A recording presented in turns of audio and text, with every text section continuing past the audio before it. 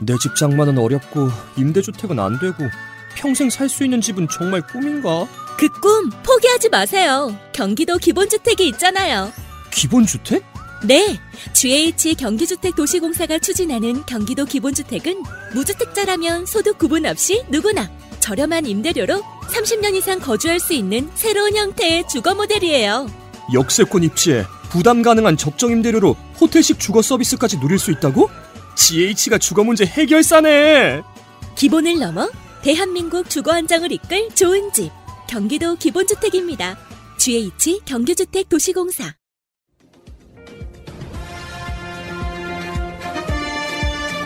꼭 알아야 할 어제의 뉴스.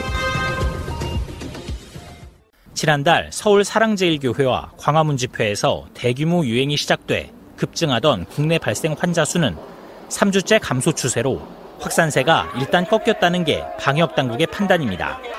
이틀 연속 국내 확진자 수가 100명을 넘지 않은 것도 긍정적인 신호입니다. 수도권과 전국의 거리두기 2단계 격상 이후 국민 여러분께서 꾸준히 사회적 거리두기에 동참해 주신 결과가 나타나고 있습니다. 하지만 감염 경로가 확인되지 않은 환자 비율이 크게 늘어 30%에 육박하는 점이 심상치 않습니다.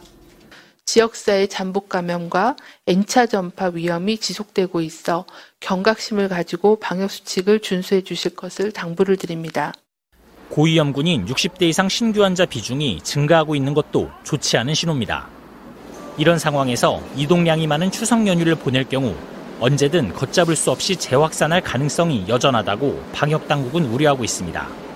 한편 정부는 현재 3단계로 구분된 거리두기 체계가 일부 서민층의 집중적인 희생을 초래하는 등 문제가 있다는 생활방역위원회의 지적에 따라 거리두기의 기준과 단계별 방역 조치들을 좀 더 세밀하게 가다듬어 개편안을 곧 발표할 예정입니다. MBC 뉴스 박윤수입니다. 두 번째 국민 항체가 조사는 지난 6월 중순부터 8월 13일까지 2달간 전국 13개 시도에서 건강한 시민 1,440명을 대상으로 실시됐습니다. 국민건강 영양조사에서 확보한 시민들의 혈청을 분석했습니다. 지난 4월부터 6월까지 진행된 1차 조사 때와는 달리 이번엔 코로나19 대유행을 겪은 대구 지역 시민 140여 명도 조사 대상에 포함됐습니다. 지난 1차 조사 결과 3천여 명 중 항체가 나온 사람은 단 1명. 그런데 이번 2차 조사에서도 1,400여 명 중 서울에서 단 1명에서만 중화항체, 즉 코로나19 바이러스에 면역력이 생긴 것으로 확인됐습니다. 우리나라 전체 인구의 0.07%만이 코로나19 항체를 가졌다는 계산이 나옵니다. 코로나19 항체를 가진 사람이 거의 없다는 얘기입니다. 방역당국은 이처럼 항체 형성률이 낮다는 건 그만큼 숨은 감염자가 많지 않았다는 긍정적인 신호라고 해석했습니다. 국민들이 자발적인 사회적 거리두기를 적극 참여하시고 생활방역을 위해 노력한 결과가 나타난 것으로 사료된다는 그런 의견들을 주셨습니다. 하지만 이번 조사는 사랑제일교회와 광화문 집회를 중심으로 수도권 감염이 확산된 8월 14일 이후의 상황은 반영하지 않고 있습니다. 또 표본이 수천 명 단위로 너무 작아 구체적인 감염 규모를 알 수 없다는 한계도 있습니다.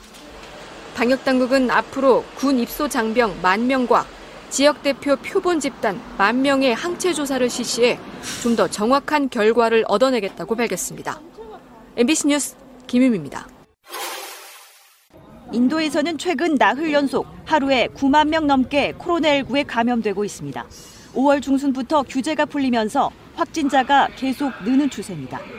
인도 영향 등으로 전 세계 신규 1일 확진자도 31만 명에 가까워 코로나19 발병이 보고된 이후 가장 많았습니다.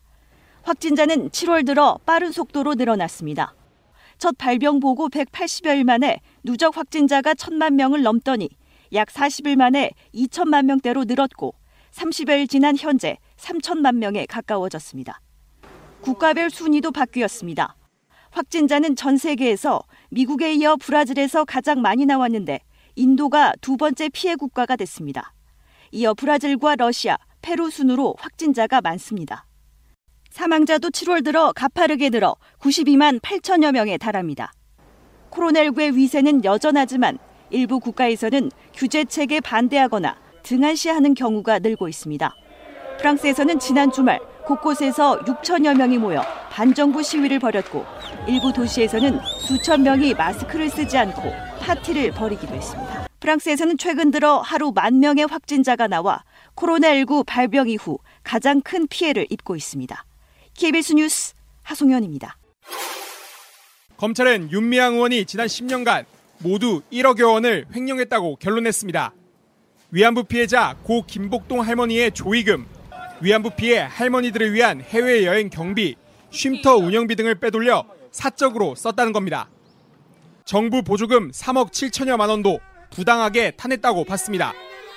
여성가족부로부터 인건비 보조금 6,500여만 원을 받아 다른 용도로 쓰고 박물관 학예사가 없는 데 있다고 속여 문체부와 서울시로부터 3억여 원을 받아낸 혐의입니다. 윤 의원 등 개인 명의 계좌로 43억여 원의 기부금을 받은 것도 불법 기부로 결론냈습니다. 치매를 앓는 위안부 피해 할머니의 돈 8천여만 원을 정의연에 기부하도록 한 데 대해선 준사기 혐의를 적용했습니다. 정의연 이사이자 실무 책임자인 A씨도 업무상 횡령과 사기 등 4가지 혐의로 함께 재판에 넘겨졌습니다. 윤 의원은 오늘 국회 대정부 질의에 참석했다. 검찰 기소 소식을 듣고 국회 본회의장을 빠져나왔습니다. 그리고 2시간 뒤 모든 혐의를 부인하는 입장문을 내놨습니다. 윤 의원은 정해진 절차에 맞춰 정부 보조금을 받아서 집행했다며 기부금은 모두 공적으로 썼고 사적으로 유용한 바 없다고 했습니다. 위안부 피해 할머니들의 기부는 모두 자발적이었다고도 주장했습니다. 그러면서 위안부 운동 30년 역사가 무너져서는 안 된다며 재판에서 결백을 증명하겠다고 했습니다. 국민의힘은 윤 의원 관련 의혹을 가짜뉴스 역사 왜곡이라고 감싸기만 했던 민주당도 사과해야 한다고 주장했습니다. 윤미향 TF를 이끌었던 국민의힘 곽상도 의원은 구속영장을 청구하지 않은 검찰을 비판했습니다. 검찰 관계자는 양형 요소와 수사 상황 등을 고려해 영장을 청구하지 않았다고 설명했습니다. 검찰은 기부금으로 딸 유학비를 충당하고 개인 부동산을 사들였다는 의혹 등에 대해선 불기소 처분했습니다. 맥주집에서 기부금을 과하게 쓴 데 대해선 부실하게 공시했지만 법적 문제는 없다고 봤습니다. 안성 쉼터를 첫 호가보다 싸게 판 것도 무혐의로 결론냈습니다. JTBC 김지성입니다. 김정은 동지의 전략적 결단에 따라 새로 연구 개발한 대륙간 탄도로켓 화성 14형 시험 발사를 성공적으로 진행하였다. 당시 미국은 김정은 국무위원장이 있던 텐트 위치까지 계산해 그 거리만큼 동해로 전술 미사일을 쐈다고 우드워드는 신간 경로에서 썼습니다. 김 위원장을 직접 겨냥한 건데 당시 북한 정권을 교체하는 작전도 검토했습니다. 북한이 본토를 공격해온다면 미국은 핵무기 사용을 검토해야 했습니다. 고심이 컸던 제임스 매티스 당시 미 국방장관은 업무가 끝나면 이곳 워싱턴 국립대성당으로 와 기도를 했다고 합니다. 하지만 평창올림픽 이후 대화 국면으로 바뀌었고 2018년 3월 폼페이오 국무장관은 평양에서 김 위원장을 만납니다. 비핵화 의지가 있는 게 사실이냐는 질문에 김 위원장은 아버지로서 자기 아이들이 핵무기를 쥐고 살길 바라지 않는다고 말했다고 합니다. 이런 가운데 트럼프 대통령은 취임 초 미국은 누구든 훔치고 싶은 돼지 저금통이라며 주한미군 철수 문제도 거론한 걸로 전해졌습니다. 워싱턴에서 JTBC 김필규입니다. 건강 문제로 물러난 아베 신조 일본 총리 후임에 스가 요시히데 관방장관이 선출됐습니다. 자, 파켓몰 PPL 좀 하고 가겠습니다. 네, 2020년 9월 셋째 주 파켓몰입니다. NK타이보 추석 선물 세트 증정 이벤트가 있는데요. 가격은 그대로, 상품은 1+1+1 해서 총 3세트를 드립니다. 파켓몰 회원만 추가 10% 할인 쿠폰 증정하니까요. 파켓몰 꼭 가입을 해주시고요. 이벤트는 9월 24일까지 한정 수량 판매를 하고 있습니다. 네. 그 NK타이보는요. 지금 저는 권해드리고 싶은 게 하나 있습니다. 실제로 우리 어머니가 해소 기침이 굉장히 심하셨어요. 폐 이쪽이 굉장히 안 좋으신 분이지. 그때 타이보, NK타이보를 마시고 기침이 멈췄던 말씀드렸잖아요. 제가 무슨 상업적 이유로 그런 이야기를 드리는 게 아니고 실제로 그랬거든요. 고향에 계시는 특히 이제 우리가 여러분들 봤을 때 NK타이보가 최근에 코로나 치료제 개발했다고 말씀드렸죠. 동물 실험까지 끝났다고. 예. 그래서 지금 세계 다른 유명한 제약회사들이 NK타이보가 만든 노버셀 바이오라는 그 연구소하고 지금 그 관련된 그 사업 제휴를 하고 있더라고요. 그러니까 NK타이보 찰은 나이 좀 드시고 폐가 안 좋으신 분들한테는 면역력 키우는데 최고다. 그래서 이번에는 아마 NK타이보 찰을 부모님께 보내드리기 운동도 괜찮지 않을까. 이렇게 싸게 팔 때 그러니까 1+1+1 총 3종 세트를 지금 할인 이벤트를 하는 거 아닙니까? 지금 여러분들이 지금 마시고 계시는 이 차만 있는 게 아니고요. 티 세트도 있고요. 엑기스만 따로 팔기도 하고 그렇습니다. 계속. 네. 그래서 NK타이보 프리미엄 티 세트 30ml 60호죠. 원래 그러니까 1+1+1 해서 총 3세트를 드리니까요. 180호 그리고 타이보 콜라보 60 10ml에 60호 총 3세트 하면은 180호 이렇게 이벤트를 하고 있습니다. 야, 싸다 저거. 우리가 마시는 거 있잖아요. 요 타이보 차. 요게 정상적인 소매가는 4,000원짜리예요. 우리가 지금까지 그런 4,000원짜리를 방송 때마다 먹고 정상적 소매가는 일부 편의점에 들어가 있거든요. 좋아요, 진짜. 하나씩 챙겨가야겠네요. 그리고 파켓몰 단독 할인, 제주농장 선물 세트 5,000원 추가 할인 이벤트 하고 있습니다. 제주농장 양배추 진액 30호, 2박스 총 60호를 5,000원 추가 할인하고 있고, 프리미엄 석류 진액 30호, 총 2박스 60호를 또 5,000원 추가 할인하고 있습니다. 유기농 레드비트 진액 30호, 총 2박스 60호를 5,000원 추가 할인하고 있고, 이게 핵심인데요. 야관문 30호. 총 2박스 60호를 1만원 추가 할인하고 있습니다. 이거 아버님한테 보내드리면 아주 좋아하십니다.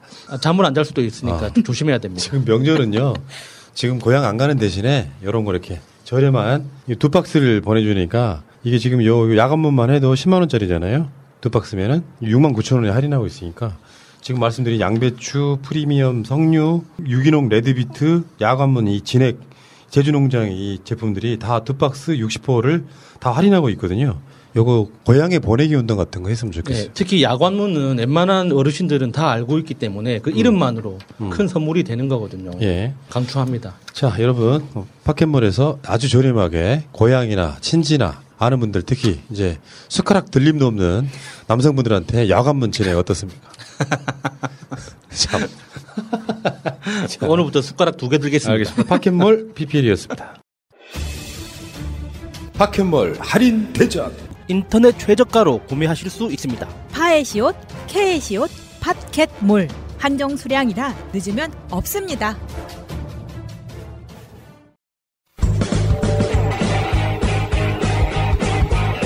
제도로서의 민주주의가 흔들리고 구타는 일은 이제 없습니다. 민주주의가 밥이고 밥이 민주주의가 되어야 합니다.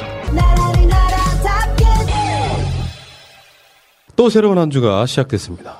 새날은 정상적인 활기찬 정의로운 방송을 이번 주에도 열심히 하겠습니다. 자, 제 옆에 세 분 나와 계십니다. 오늘 또 추리닝 차림 마차님. 안녕하세요, 마차입니다. 예. 추리닝이 너무 고급스러운 거 아니에요? 입으세요. 이렇게 입고 잡니다. 그게 아디다스라고. 어디다 써? 참. 재밌네요. 예.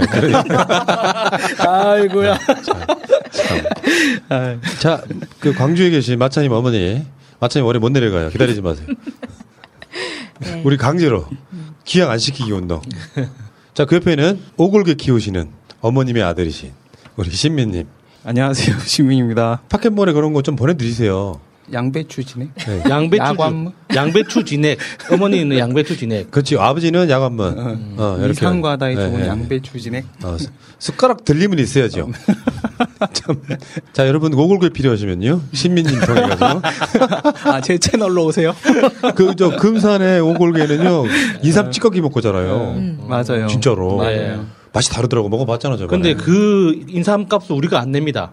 그만큼 저렴하게 판매하고 있거든요. 자, 알겠습니다. 자, 다음에 그 옆에는 야수님. 안녕하세요, 야수입니다. 올해는 부산하고 해남 안 가죠? 예, 안 가기로 했어요. 가지 마. 나 요즘 말리고 있어. 막 고향 못 가게 하려고. 많은 사람들. 아니 근데 문제는 추석에 못 가게 하니까 지금 이전에 주말에들 내려가느라 고속도로가 막힌다는 이야기가 있던데요. 아니 근데 이제 뭐 고속버스나 KTX 정도보다 개인이 내려가는 건 그렇게 나쁘진 않습니다만 가급적이면은 내려가지 마세요. 그리고 분산에서 내려갔다 올라오는 건 좀 더 낫죠. 밀집도가 더 낮을 테니까 그것까지 막으면 우리가 사람도 아니죠. 다만 고향에 계시는 시어머니, 친정어머니 그냥 그렇게 하세요. 좀 내려오지 말라고. 대신에 니들 내려오는 비용 요거까지 다 해서 용돈 좀 더 넣어서 보내라 하면 되잖아. 그러니까 용돈이라고 말하기에는 좀 부담스러우면 마음을 보내라. 이렇게 하면 되죠. 그렇지. 마음은 보내라고 하면 마음만 보내는 면이 있어요. 바보 같은 짓이고. 야간문 좀 보내세요. 아니 KTX 타고 내려가면은요, 뭐 대략 광주나 부산 정도 되면은 어떻게 해도 10만 원 넘어가죠. 뭐 3인 가족이라고 하면 그거 보내주시면 되지. 대신에 이제 올해는 시집살이 뭐 명절 중국은 없는 명절 한번 보냈으면 좋겠다 이런 생각이 듭니다. 당당하게 하세요. 뭐 시어머니가 굳이 내려오라고 하시면은 그냥 대놓고 하세요. 우리가 서울에서 지금 코로나 묻혀서 내려가면은 어머니한테 해로운 거라고 효도하고 싶다고. 자, 우리가 점점 지금 이상하게지고 있습니다. 이해하시고요. 새가 날아든다는 여러분들의 하트를 먹고 삽니다. 잊지 않으셨죠? 하트를 꼭 눌러주세요. 오늘도 감사합니다. 오늘 확진자 현황 한번 볼까요? 어제에 이어서 오늘도 확진자 현황은 내려갔습니다. 더군다나 어제 121명, 오늘이 109명이거든요. 근데 이게 더 중요한 건 국내 발생. 국내 발생이 양일간 100명 밑으로 떨어졌다는. 이게 아마 지난주 2.5단계의 효과를 좀 보고 있는 것 같다는 생각이 드는. 그렇죠. 지금 2.5단계 시작한 지 2주가 넘어가고 있는 시즌이니까 그 효과가 제대로 나타나고 있는 거죠. 그 정말 그 정광훈의 지금 뭐 빤스 제이코 됐다고 이야기하던데 그 정광훈 씨 때문에 촉발된 이 2.5단계 정말 많은 사람들이 지금 고통받고 있습니다, 진짜. 지금 뉴스에 대대적으로 보도는 되지는 않지만 각 지역에서 그러니까 자영업자들이 이제 극단적인 선택을 한다는 그런 소식이 있기도 하거든요. 그러니까 그만큼 지금 모든 사람들이 겪고 있는 고통이 상상을 초월하는 거죠. 그나마 다행인 것이 제가 계속 말씀을 드리지만요. 그나마 다행인 것이 이렇게 해서 수년간 끌 문제가 아니기 때문에 그나마 단기간 내에 이걸 해결하자라고 지금 사회적 거리두기 단계가 높아졌던 거거든요. 그러니까 이거는 국민 어느 누구 하나 다 똑같은 방식으로 지금 피해를 보고 있다는 말씀을 드리고 그래서 이게 정부가 뭔가를 잘못하는 부분 그렇게 돼서 사회가 만약에 방역 자체를 거의 하지 않는 형태로 많은 국민들이 생명을 잃어가는 이런 상황이 되면 안 되겠다 이런 생각이 들어서 극한의 인내심으로 참고 계시는 많은 분들께 최대한 방역의 어떤 맥이 잡혀가지고 정상 영업을 할 수 있었으면 좋겠다 이런 생각이 들고요. 그나마 다행인 것은 서울이 지금 가장 큰 문제였잖아요. 신규 확진이 어제 같은 경우는 31명, 오늘은 41명 정도 그러니까 이제 50명 밑으로 좀 내려가고 있다는 부분이 이것도 방역도 맥이 어느 정도 잡히기 시작하면 그 잡힌 맥을 통해 가지고 이제 거리두기가 뭐 2단계보다 더 낮은 단계로 가면 웬만한 영업들을 할 수 있지 않을까 싶고요. 지금 정부에서는 2.5단계에서 처음에 고려됐던 게 뭐였냐면 2.25단계라는 게 있었거든요. 2.25단계를 할 거라는 생각이 들었는데 정부가 결국에는 2단계로 다시 환원을 시키는 그 이야기가 그겁니다. 일부 서민층이 지나치게 희생하고 있다. 정부 입장에서는 이제 이거 어쩔 수가 없는 부분. 그러니까 지금 9시 넘어서 술을 팔지, 그러니까 영업을 못하게 했던 부분은 할 수 있게 됐고요. PC방 같은 경우는 물론 이것도 논란거리가 있긴 합니다만 청소년들이 들어가지 않는다는 조건으로 영업을 다시 하게끔 만들어줬는데 PC방은 아마 타격이 엄청 클 겁니다. PC방이라는 게 주로 청소년들이 들어가서 사실상 노는 곳이기 때문에. 그렇죠. 그러니까 그 PC방 영업을 못하는 그 틈새 시장을 또 노려가지고 모텔들이 또 이렇게 PC룸, PC텔 뭐 이런 컨셉으로 해가지고 뭐 영업을 하고 이런 식으로 했다고 하는데 여기에서 이제 자영업자나 서민들이 지금 고통을 당하고 있는데 여기에서 우리가 좀 간과한 게 있더라고요. 너무나 당연하게 월세를 내야 된다고 생각하기 때문에 그 월세를 내지 못하는 것에 대해서 일종의 큰 부채의식, 부담감 이것 때문에 이제 그 극단적인 선택을 하신 분도 나오고 했었는데 정부 차원에서 방역 때문에 영업을 못하게 막았으면 그 월세도 중단돼야 되는 거잖아요. 그런데 그것과 상관없이 그러니까 건물주들은 그냥 결국에는 보상받게 돼 있거든요. 보증금에서 차감하게 되는 거니까. 그러니까 고통이 결국에는 가진 자들한테 더 어떤 좋은 방식으로 작동하는 그런 좀 아이러니가 좀 있긴 있더라고요. 그래서 방역 문제 때문에 영업을 못하게 중단시킨다면 그에 상응하는 합리적인 대책들이 연달아 나와야 되는데 그게 아니니까 아직까지 그 영업을 못하게 된 자영업자들의 불안감이 굉장히 커지고 있는 거죠. 최근에 제가 카페를 한번 가봤는데요. 학생들이 카톡으로 이렇게 선물 이런 걸 많이 보내주거든요. 그거를 이제 커피숍 가서 받아다가 먹고 그렇게 하는데 어느 카페를 가니까 전부 다 모든 테이블이 다 이렇게 끈으로 막혀 있는 거예요. 그 모습을 제가 처음 봤는데 장사하시는 분도 아무 의욕이 없어 보이시고 손님도 저 혼자밖에 없고 뭐 이런 상태더라고요. 그냥 아예 그냥 폐업 상태 이렇게 있는데 제가 보면서 정말 걱정스러웠던 거는 뭐냐면 저도 학원 사업을 2번을 해봤고 2번을 망해봤고 그 과정에서 1금융권이 2금융권으로 다시 대부업으로 가게 되고 그다음에 그 이율이 24% 과거에는 40% 넘었거든요. 그것까지 하다 보면 결국 악순환의 굴이에요. 이렇게 가다 보면은 신용불량자 돼버리고 신용회복위원회 같은 데 있어서 프리워크아웃이나 이런 걸 신청하는데도 요건이 되게 엄격하고 이렇게 되면 모든 걸 내려놓는 상황이 오거든요. 이게 상당히 단시간 안에 발생하는 문제예요. 자금 회전 문제 때문에. 그래서 자영업 하시는 분들 보면서 제가 식당이나 이렇게 가보면 좀 많이 걱정스러운 건 사실입니다. 그러니까 이건 뭐 우리 삶의 생명권에 관련된 문제이기 때문에 정부가 이 상황, 그러니까 이 부분이 있어요. 뭐 정부가 방역을 완벽하게 잘했다 이렇게 말하는 건 사실은 뭐 부족할 것 같고요. 그러니까 그렇게 바라볼 문제가 아니라 상황이 나아졌기 때문이라기보다는 일부 서민층이 지나치게 희생하기 때문에 2.5단계나 3단계 이런 걸 못하는 측면을 기억을 한다면 뭐가 문제냐면 미꾸라지 같은 사람들이 문제죠. 정광훈 같은 뭐 러브 젤기도 마찬가지고요.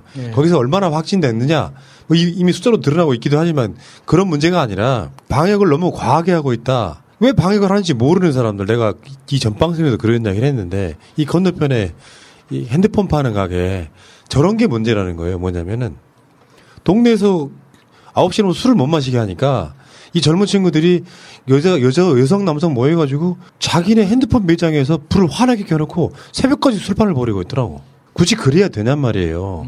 우리 일상이 너무 그런 방식으로 흘러갔던 부분이 이를테면 개인의 어떤 휴식이라든지 자기를 돌아볼 기회, 독서라든지 하는 식으로 뭔가 사회적 방향이 바뀌어야 되는데 뭔가 빠져나갈 틈은 다 만들어 놓고 그 짓들을 하는 게 문제인 거죠. 젊은 사람들한테 무조건 뭐 그 젊음을 뭐 억눌러라고만 이야기하기 좀 그렇지만 이게 수년간 계속되는 뉴질랜드나 뭐 대만 이런 데처럼 7주 8주 연속 아무것도 하지 마. 회사도 가지 마.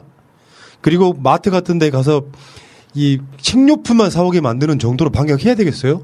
그러면 거의 다 죽는다고 난리를 칠 거 아니에요. 지금 사회적 거리두기 수도권에서 지금 2주째 2주 했던 거잖아요. 그걸 못 참아서 한강변으로 가고 이런 방식은 아니라는 거죠. 그러니까 이게 2.5단계하고 2단계의 체감상의 차이는 엄청나더라고요. 그러니까 바로 카페 같은 데서 앉을 수가 없으니까 특히 그 빵집에 카페로 같이 하는 그 부분에서는 타격이 너무 심하더라고요. 2.5단계와 2단계가 별거 아닌 것 같지만 그 차이가 엄청난데 어제 이제 2.5에서 2단계로 간다고 하니까 그 실시간 유튜브 생방으로 보여주는 그 뉴스 채널의 채팅창이 환호성 막 파티 분위기인 거예요. 근데 이게 지금 전체적으로 방역이 풀린 게 아니라 2.5에서 2단계로 갈 뿐이거든요. 그런데 어제 이야기를 들어보면 각 백화점이나 마트가 사람이 미어 터졌다는 거예요. 네, 맞아요. 되게 걱정이 되더라고요. 이렇게 되면은 또 2.5단계로 다시 갈 수도 있는 상황이거든요. 그러니까 내 말이 그거였어요. 지금까지 했던 말이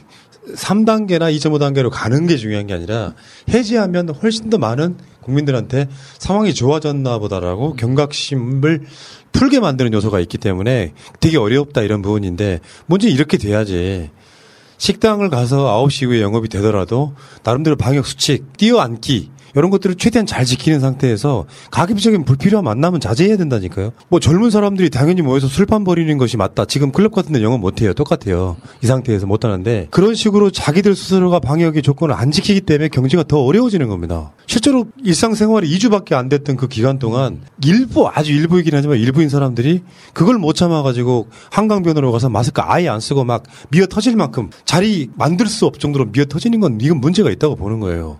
이 경각심은 국민들 입장에서 2단계가 됐건 1단계가 됐건 지금 우리나라에 한 달 동안 코로나 확진자가 안 나오지 않는 이상 그 상태는 계속 유지를 해줘야 되는데 정부에서 아무리 단계를 낮춰봐야 단계 낮추는 것도 상황이 많이 좋아졌기 때문이라기보다는 국민의 일부 삶이 너무 어려워졌기 때문에 어쩔 수 없이 이걸 풀 수밖에 없는 상태라고 하면 마음속에는 우리가 3단계를 지켜야 된다는 거예요. 그러니까 이번 주말에 우리가 만났던 날씨가 정말 오랜만에 만나보는 화창하고 예쁜 날씨였거든요. 맞아요. 그동안 주말마다 계속 비가 오고 거의 한 2달 내내 비가 왔잖아요.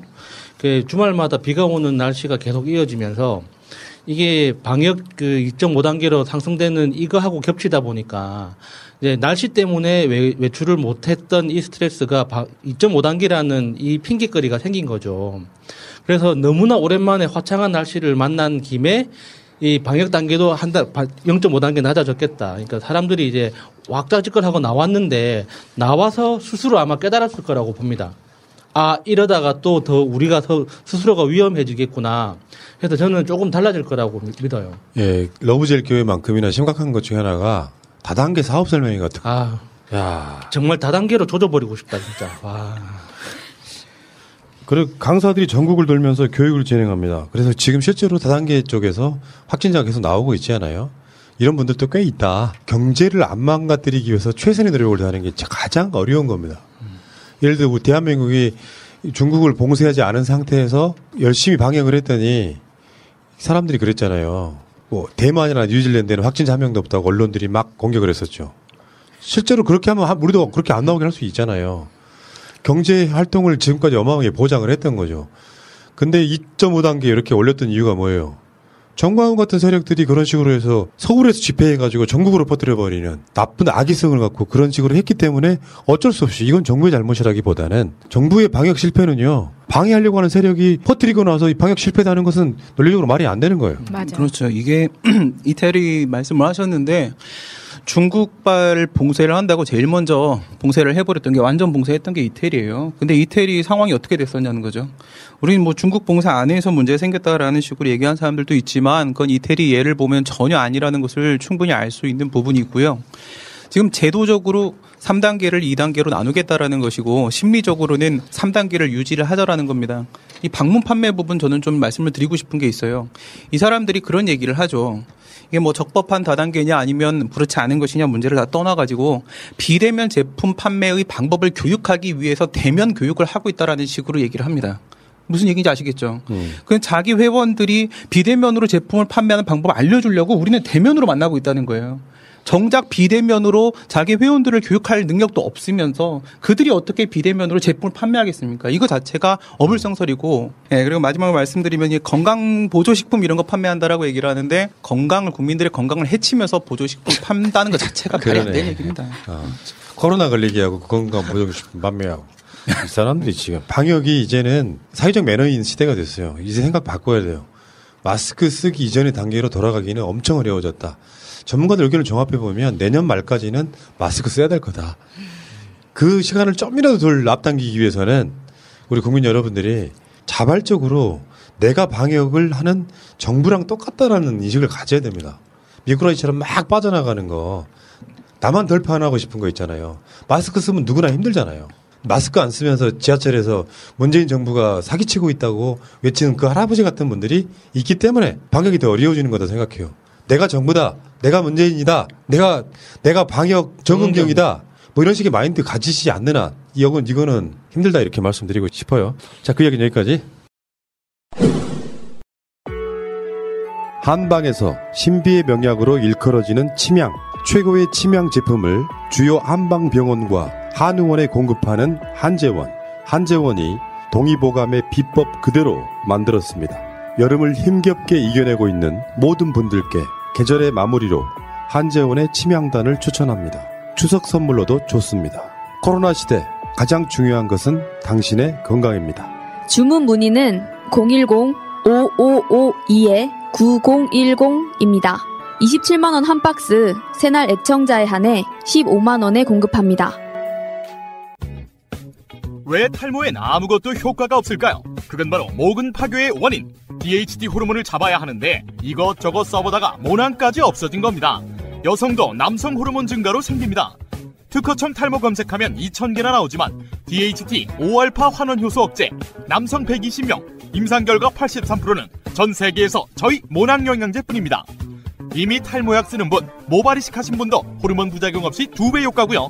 가는 머리 두피 트러블엔 뿌리 깊은 샴푸, 머리숱이 적어졌다면 모낭 영양제 스프레이, 18,000원 환불 보장입니다. 1566-7871 뿌리 깊은 샴푸로 검색하세요. 3기 창능 신도시 돈 되는 오피스텔 광고체 2탄 줌시티 오피스텔을 소개합니다. 서울 상암동과 맞닿은 3기 신도시로 GTX A노선, 3호선 원흥역, 서부선 등 쾌속 교통망 프리미엄을 선점한 탁월한 입지를 자랑하고 있습니다. 판교나 마곡처럼 10년간 지속적인 개발 수요와 특히 판교보다 3배나 큰 자족 용지에 9만 명의 일거리가 계획된 떠오르는 자족 신도시입니다. 투자에 밝은 분은 아시겠지만 신도시에는 최초 분양하는 지역에 투자해야 되는 거 아시죠? 소액으로 안정적인 수익과 시세 차익을 받고 싶다면 지금 시작하는 창능 신도시에 위치한 줌시티 오피스텔에 투자하세요. 분양 문의는 010-6496-7947. 자, 추미애 장관이 지금 국회에서 지금 한쪽에서는 어마어마한 팩트체크를 하고 있고 한쪽에서는 난타를 하고 저도 이제 짧은 시간 내에 이제 방송을 중간에 준비하는 시간에 계속 국회 상황을 보는데 더 이상 볼 게 없습니다. 팩트는 이미 다 나왔어요. 그러니까 팩트체크 할 게 없어요. 상대방에서 뭐 새로운 걸 제기를 해야지. 그러니까 우리가 그게 아니라고 사실관계를 다 밝혀주면 못 들은 척하고 했던 말 또 하고 있잖아요. 뭐라고 합니까 그러면? 뭔가 사람이 사람답게 좀 받아들여야지 뭔가 그 다음 이야기를 하지. 어제 추미애 장관 페이스북의 글 내용 이상도 이하도 없습니다. 사실은 디테일한 이야기는 안 썼는데 검은색은 검은색이고 흰색은 흰색입니다라는 말이 주는 울림이 굉장히 커요. 네. 아니, 특히나 이게 또 이런 표현 정말 싫은데 군대 갔다 온 사람 다 알잖아요. 명령이 구두 명령이 나왔으면 끝이에요.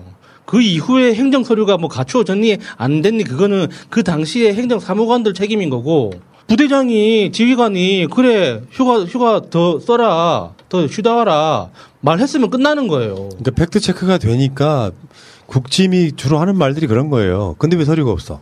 아니 서류가 없는 거를 왜 그게 그 서시 책임이에요 그게? 그 부분도 지금 나왔습니다. 오늘 주한미군에서 발표를 했거든요. 지금까지 병가로 지난 4년 동안 병가로 나갔던 카투사 병사들 중에 95% 정도가 현재 자료가 남아있는 게 없어요. 서류가 없다. 네. 그럼 얘만 없는 게 아니잖아요. 지금. 그러니까. 어쨌든 5% 휴가 세주가 일단 5%가 이상한 거예요. 아니 보통 그렇거든요. 휴가증 그 자리에서 중대장이 그 회식할 때 노래 한 곡 잘 부르면 그 자리에서 휴가증 써줍니다. 네. 자, 가! 그 다음날 바로 출발하거든요. 그게 최성희가 표창장 남발하는 거랑 비슷한 구조가 좀 있어. 굉장히 치밀하고 체계적으로 하는 게 아니라 인원만 맞으면 되는 정도로. 그러니까 이렇게 문제가 될 줄 몰라서 누락하는 경우도 꽤 있단 말이에요. 근데 그 자료가 안 남아 있다고 하는 것이 추미애 장관이 자기 자리, 당대표 같은 자리를 이용해가지고 그걸 없애라는 소리는 이재명 지사가 신천지 들어가면서 자기 신천지 신도라는 자리를 없애기 들어갔다는 건 똑같단 말이에요. 자, 어쨌건 지금 주말에 있었던 것 중에 우리 저기 황희정 스님께서 당직병 실명곡했던 부분 한번 하나씩 짚어보자고요. 네. 아니, 당직병은 내가 봐도 뭔가 굉장히 큰 문제가 있어요. 당직병이 이 친구 좀 아픈 것 같아요. 그러니까 아니 아픈 것이라기보다는 뭔가 모르죠. 그건 모르지. 근데 황희 의원이 지금 그 당직병의 실명 공개한 부분 때문에 왜 그런 거 있잖아요. 본말이 전도되는 거. 네. 실제로 당직병이 한 행위는 뭔가 이상하잖아. 실제로 지금 당직병은 말이 계속 바뀌었단 말이에요. 당직병 행위가 되게 이상해. 그러니까 의심하는 쪽에서는 당직병이 나쁜 의도로 갖고 있었을 거라고 생각을 하는 거고 내가 봤을 때는 황희 의원도 그런 식으로 봤던 것 같아요. 그래서 실명 공개했더니 조선일보가 막 공격을 해. TV조선이 현일병. 예. 당시 현일병 그 사람의 인터뷰하면서 실명까지 깠던 부분에 대해서는 기억을 못하는 건가요? 아니면은 국회의원은 까면 안 되고 지들은 까도 된다는 소리인가요? 글쎄요. 깔려면 나만 까야지 왜 네가 뭐 이런 심보 아니었을까요? 근데 이거를 가지고 이제 우선은 다 이제 알고 계신 대로 조선일보 나왔었습니다. 그다음에 TV조선 나왔었고요. 동아일보 나왔었고요. 이 사람 얼굴 나왔고 현동환이라는 이름 나왔습니다. 제 채널에도 현동환이라고 이름하고 얼굴 다 걸어놨어요. 다 그러는데 그럼 나도 가지고 한번 문제 삼아 보세요. 문제 삼을 수 없는 게 우선은 가장 간단한 건요. 이 사람한테 현동환이라는 사람에 대해서 뭐 대학원생이라고 하는데 범죄자라고 말한 거에 문제가 있다 얘기하는데요. 민주당 왜 사과합니까? 그거에 대해서. 범죄자 맞잖아요. 이 사람이 공익제보자, 공익신고자이기 때문에 범죄자로 단정해서 안 된다라는 식으로 얘기를 하는데요. 그거는요. 공익신고자 보호법이라는 게 있어요. 공익신고자 보호법에는 이 형법상의 문제와 군 형법상의 문제가 포함되어 있지 않기 때문에요. 이 현동환이라는 사람은 공익신고자가 아닙니다. 법상. 그 이야기는 이따가 2부에서 좀 자세하게 하기로 하고요. 문제는 TV조선이에요. 조선일보 자체가 웃긴 놈들이라고. 마치 전혀 알려지지 않은 인물의 실명을 까버린 것 같은. 뭐 단독범이 아니다 이런 표현은 제가 봐도 약간 좀 센 발언이긴 했습니다만 당직사병의 행위가 너무 악의적으로 보이기 때문에 그러니까 말도 안 되는 것들을 주장하면서 사실은 이걸로 인해서 이 사건이 불거진 거잖아요. 당시에 당직사병이 이런 식의 양심선언을 했기 때문에 추미애 장관 아들의 휴가는 처리상에 문제가 있었다 이런 건데 절차로 놓고 보면 위아래에서 나오고 있는 여러 가지 증언들은 애만 이상한 거예요. 그러니까 현동환 씨의 의도를 우리는 알 수가 없죠. 그 사람이 어떤 의도로 이야기를 했는지 알 수는 없지만 그러니까 그 사람의 말만 놓고 보면 이상한 지점들이 있기 때문에 그거 하나를 짚다 보니까 당신 왜 그렇게 이야기를 하느냐라고 물어볼 수밖에 없는 거죠. 이게 왜 문제인지는 이따가 다시 한번 설명을 드리고 문제는 여기에 이제 황희 뭐 의원은 뭐 사과는 했다고는 하지만 그 지점 그러니까 예를 들어서 정말 순수하게 내가 봤을 때 추미애 장관 아들이 특혜를 받았다고 생각하는 자기 뇌피셜 때문이었는지 아니면은 지금 말이 바뀌는 거 보면 법적인 책임을 지지 않으려고 굉장히 말이 바뀌고 있는 지점을 보면 이 사람이 뭔가 다른 오다가 있지 않았나. 이철훈하고 이 당직사병 현동환 이 두 사람은 뭔가 나쁜 의도가 보이기 때문에 우리가 지금 이야기를 하는 거고요. 문제는 여기에 금태섭이 하나 끼어드는 부분. 금태섭 의원이 이런 이야기를 했어요. 황희 의원이 죄정신이냐 국민이 범죄자란 말이냐. 이 미친놈은 왜 이러는 거죠? 왜냐하면 나쁜 의도가 보이는 것은 국민이라고 해서 다 같은 국민입니까? 나쁜 의도를 갖고 사실이 아닌 것 같고 정권을 위험에 빠뜨리는데 그게 나쁜 의도가 있었다는 어떤 그 사람의 느낌이 들면 이 사람에 대해서 철저 조사하라고 얘기할 수 있는 거 아니에요. 근데 국민이 범죄자란 말이냐라는 식으로 이게 말도 안 되는 소리. 그동안 소외감 때문에 좀 힘들었나 보네요.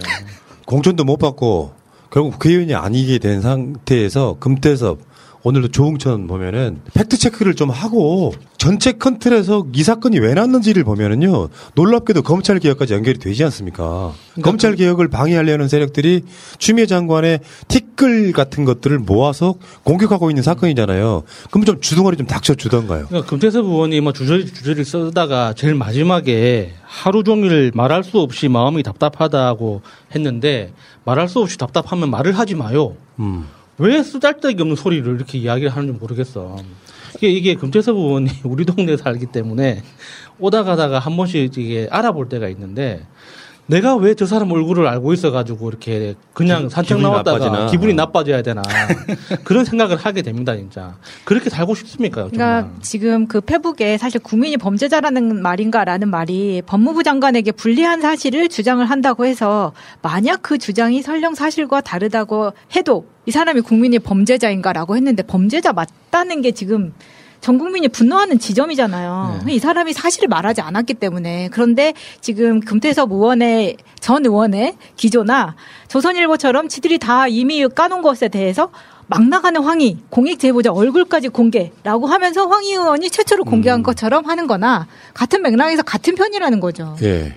그러니까 이럴 때는요, 좀 자기 가치관과 좀 다른 불편한 점이 있더라도 민주당 탈당했는지 모르겠는데 여기에 무슨 국민을 범죄자로 몬다 이런 식으로 평가할 게 아니라 뭐 국회의원이 이거 안 하면 누가 합니까? 지금 신원식이는 국회의원이라는 이름을 갖고 가짜뉴스 살포해도 되고 민주당의 국회의원 한 명은 이런 것들에 대해서 이런 의혹 제기도 못해? 근데 그 표현에 무슨 단독범, 이 범이라는 표현을 갖고 범죄자 취급한다 이렇게 표현하는데 범죄자 취급이라기보다는 뭔가 공범이 있을 것 같다는 뉘앙스, 그러니까 같이 그 뒤에 배우가 있을 거라는 뉘앙스로 이야기를 한 것 부분에 대해서 꼭 이렇게 입을 열어가지고 태도만 갖고 본질은 벗어나서 물론 태도가 나쁜 부분은 저는 비판받을 수 있다고 생각하지만 태도만을 갖고 공격하는 행위는 잘못됐다. 언제 한번 금태섭, 조홍천 이런 사람들이 민주당 내부적으로 이런 문제가 있을 때 지켜준 적이 한 번이라도 있습니까? 뭐 진중으로 말할 것도 없고요. 그러니까 항상 욕을 먹는 거예요. 기본적으로 어마어마한 범죄와 비리를 가려라 이런 게 아니잖아요. 어쩌면 추미애 장관 아들도 쟤들 표현식으로 보면 누군가의 귀한 아들이에요. 억울한 누명 쓰면 안 되잖아. 근데 뭔가 이상한 게 나왔어. 이따가 다시 이야기가 나오겠습니다만 뭔가 이 당직사병의 이야기가 되게 이상해. 그럼 거기에 대해서 의혹 제기할 수 있는 거지.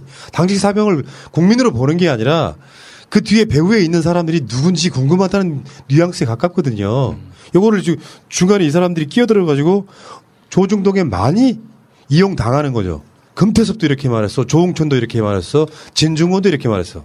그러면서 본질을 막 가린단 말이죠. 일반인의 아들은 보호받아야 되는 것이고 정치인의 아들은 보호받지 않아도 되는 것인가? 그 기준을 좀 세워보시기 바랍니다. 이 당직병사는 지금 국민권익위원회에다가 공익제보자 보호 신청했고요.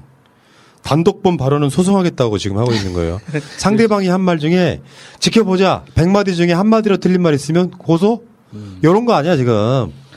그러니까 공익신고자 보호 신청을 한다고 다 받아주는 게 아니잖아요. 예. 공익신고라는 건 사실관계를 바탕으로 불합리한 사실을 발견했을 때 그걸 제보하는 사람을 지켜주는 거지.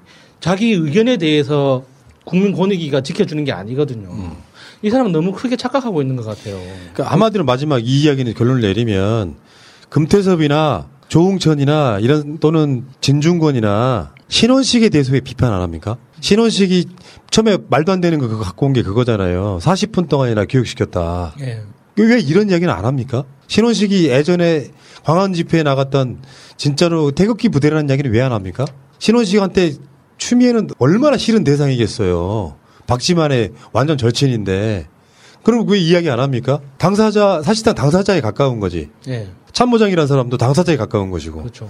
그런 정치편의 반대쪽에 있는 사람들이 가짜뉴스, 진짜뉴스 교묘하게 섞여가지고 공격하는 거에 대해서는 왜 이야기를 안 합니까? 내 말이 이런 이야기예요. 내부적인 문제가 말실수 하나가 나왔다 그러면 그걸 물어뜯으면서 본질을 훼손시키는 행위. 그러니까 싫어하는 거야. 이들은 영혼이 아웃이야 진짜.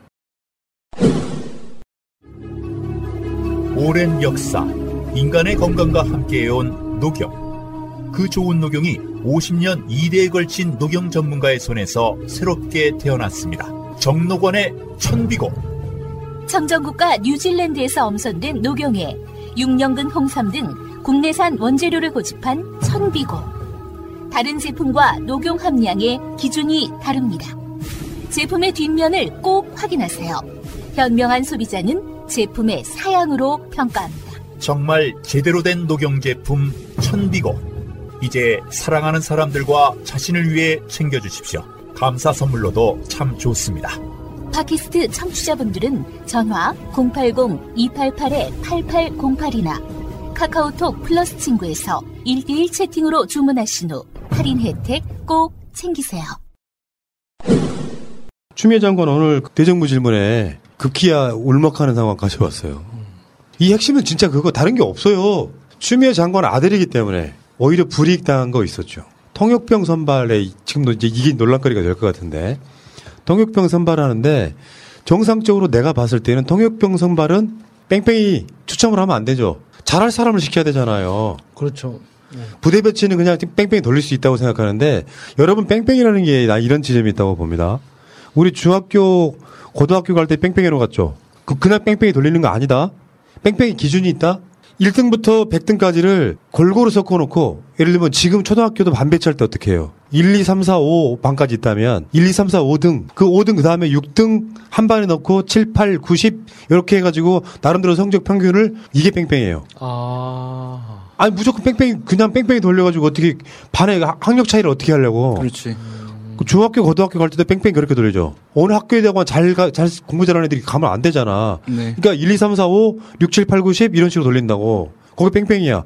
용산 자대 배치는 그렇다고 쳐. 근데 통역병 선발은 그렇게 하면 안 되지. 뺑뺑이 돌리면 안 되지. 왜? 잘할 사람을 뽑아야지 훨씬 더 그렇죠. 올림픽에 잘 쓸 거 아니에요. 네.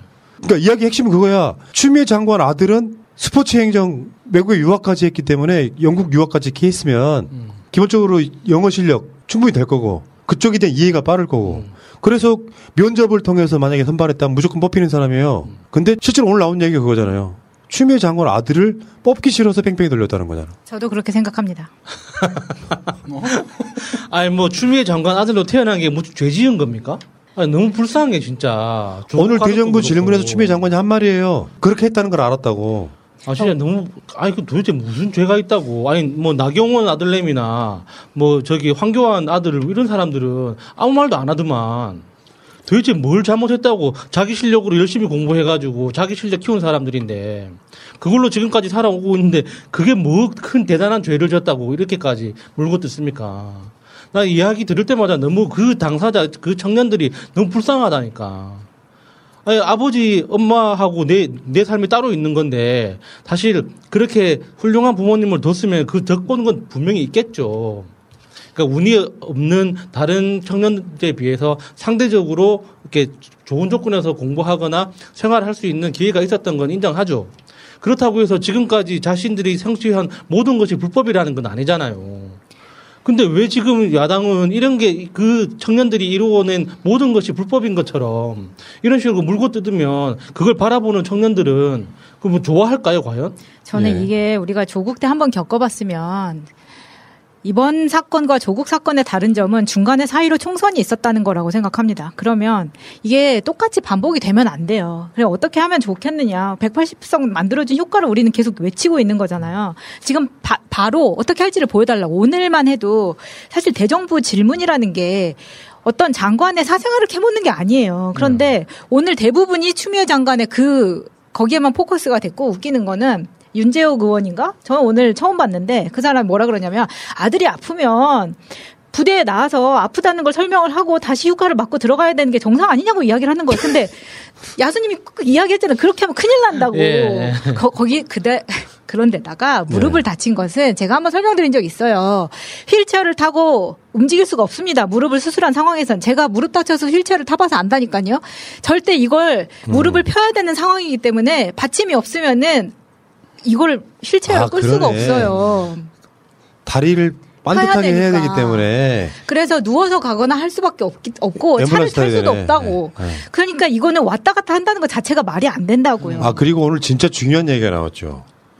이게 그냥 지나갈 문제가 아니고요. 추미애 장관의 주장이 문제가 아니고요. 지금 핵심이 계속 팩트 체크가 되면서 결국에 마지막 남은 문제가 뭐냐면 그래도 여당 당대표이던 추미애 장관이 국방부 민원실에 전화했다는 건 그거 물고 넘어지고 있잖아요. 이걸 청탁이라고 얘기하고 있잖아요. 민원실에 전화하는 게 어떻게? 아니 오늘 진짜 중요한 얘기가 나왔다고요. 국방부 민원실에 전화한 적 없다 그랬어요. 추미애 장관이. 그러면 이 사건은 완전히 일단락 된 거라고 보는 게 그 추미애가 거짓말할 수도 있지라고 얘기할 수 있는데 불가능합니다. 왜냐하면 이게 추미애 장관이 직접 전화했다는 것이 팩트로 나오자면 바로 사퇴해요. 그러니까 이 발언은 정치적 리스크가 어마어마하게 큰 발언이라고. 국방부 민원실 내가 전화한 적이 없는데 그럼 뭐야? 추미애가 국방부 민원실에 전화한 것만 이제 물고 늘어지는 상황이었다고. 그래도 직접 전화하는 건 그러니까 그것도 말이 안 되지 사실은. 엄마가 전화한 건데 추미애 장관이 청탁을 할 생각이었으면 국방부 장관이나 그렇죠. 국방위원장 통해서 위에서 아래로 하달했다면 문제가 되지만 민원실에 엄마예요라고 전화를 하는 게 무슨 문제냐. 근데 그 전화조차도 안 했다는 거예요. 그러면 이게 추미애 장관이 거짓말할 가능성은 없어요. 이게 사실로 드러나면 사퇴가 아니라 정권에 위험을 준다니까요. 네.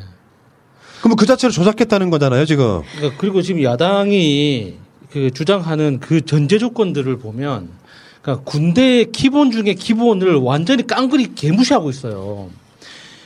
군에서 지휘관의 제1 임무는요, 전투력 유지입니다. 그러니까 전투력이라는 건 뭐냐, 병사와 장비들을 잘 관리하는 건데 병사들은 위생과 보급이란 말이에요.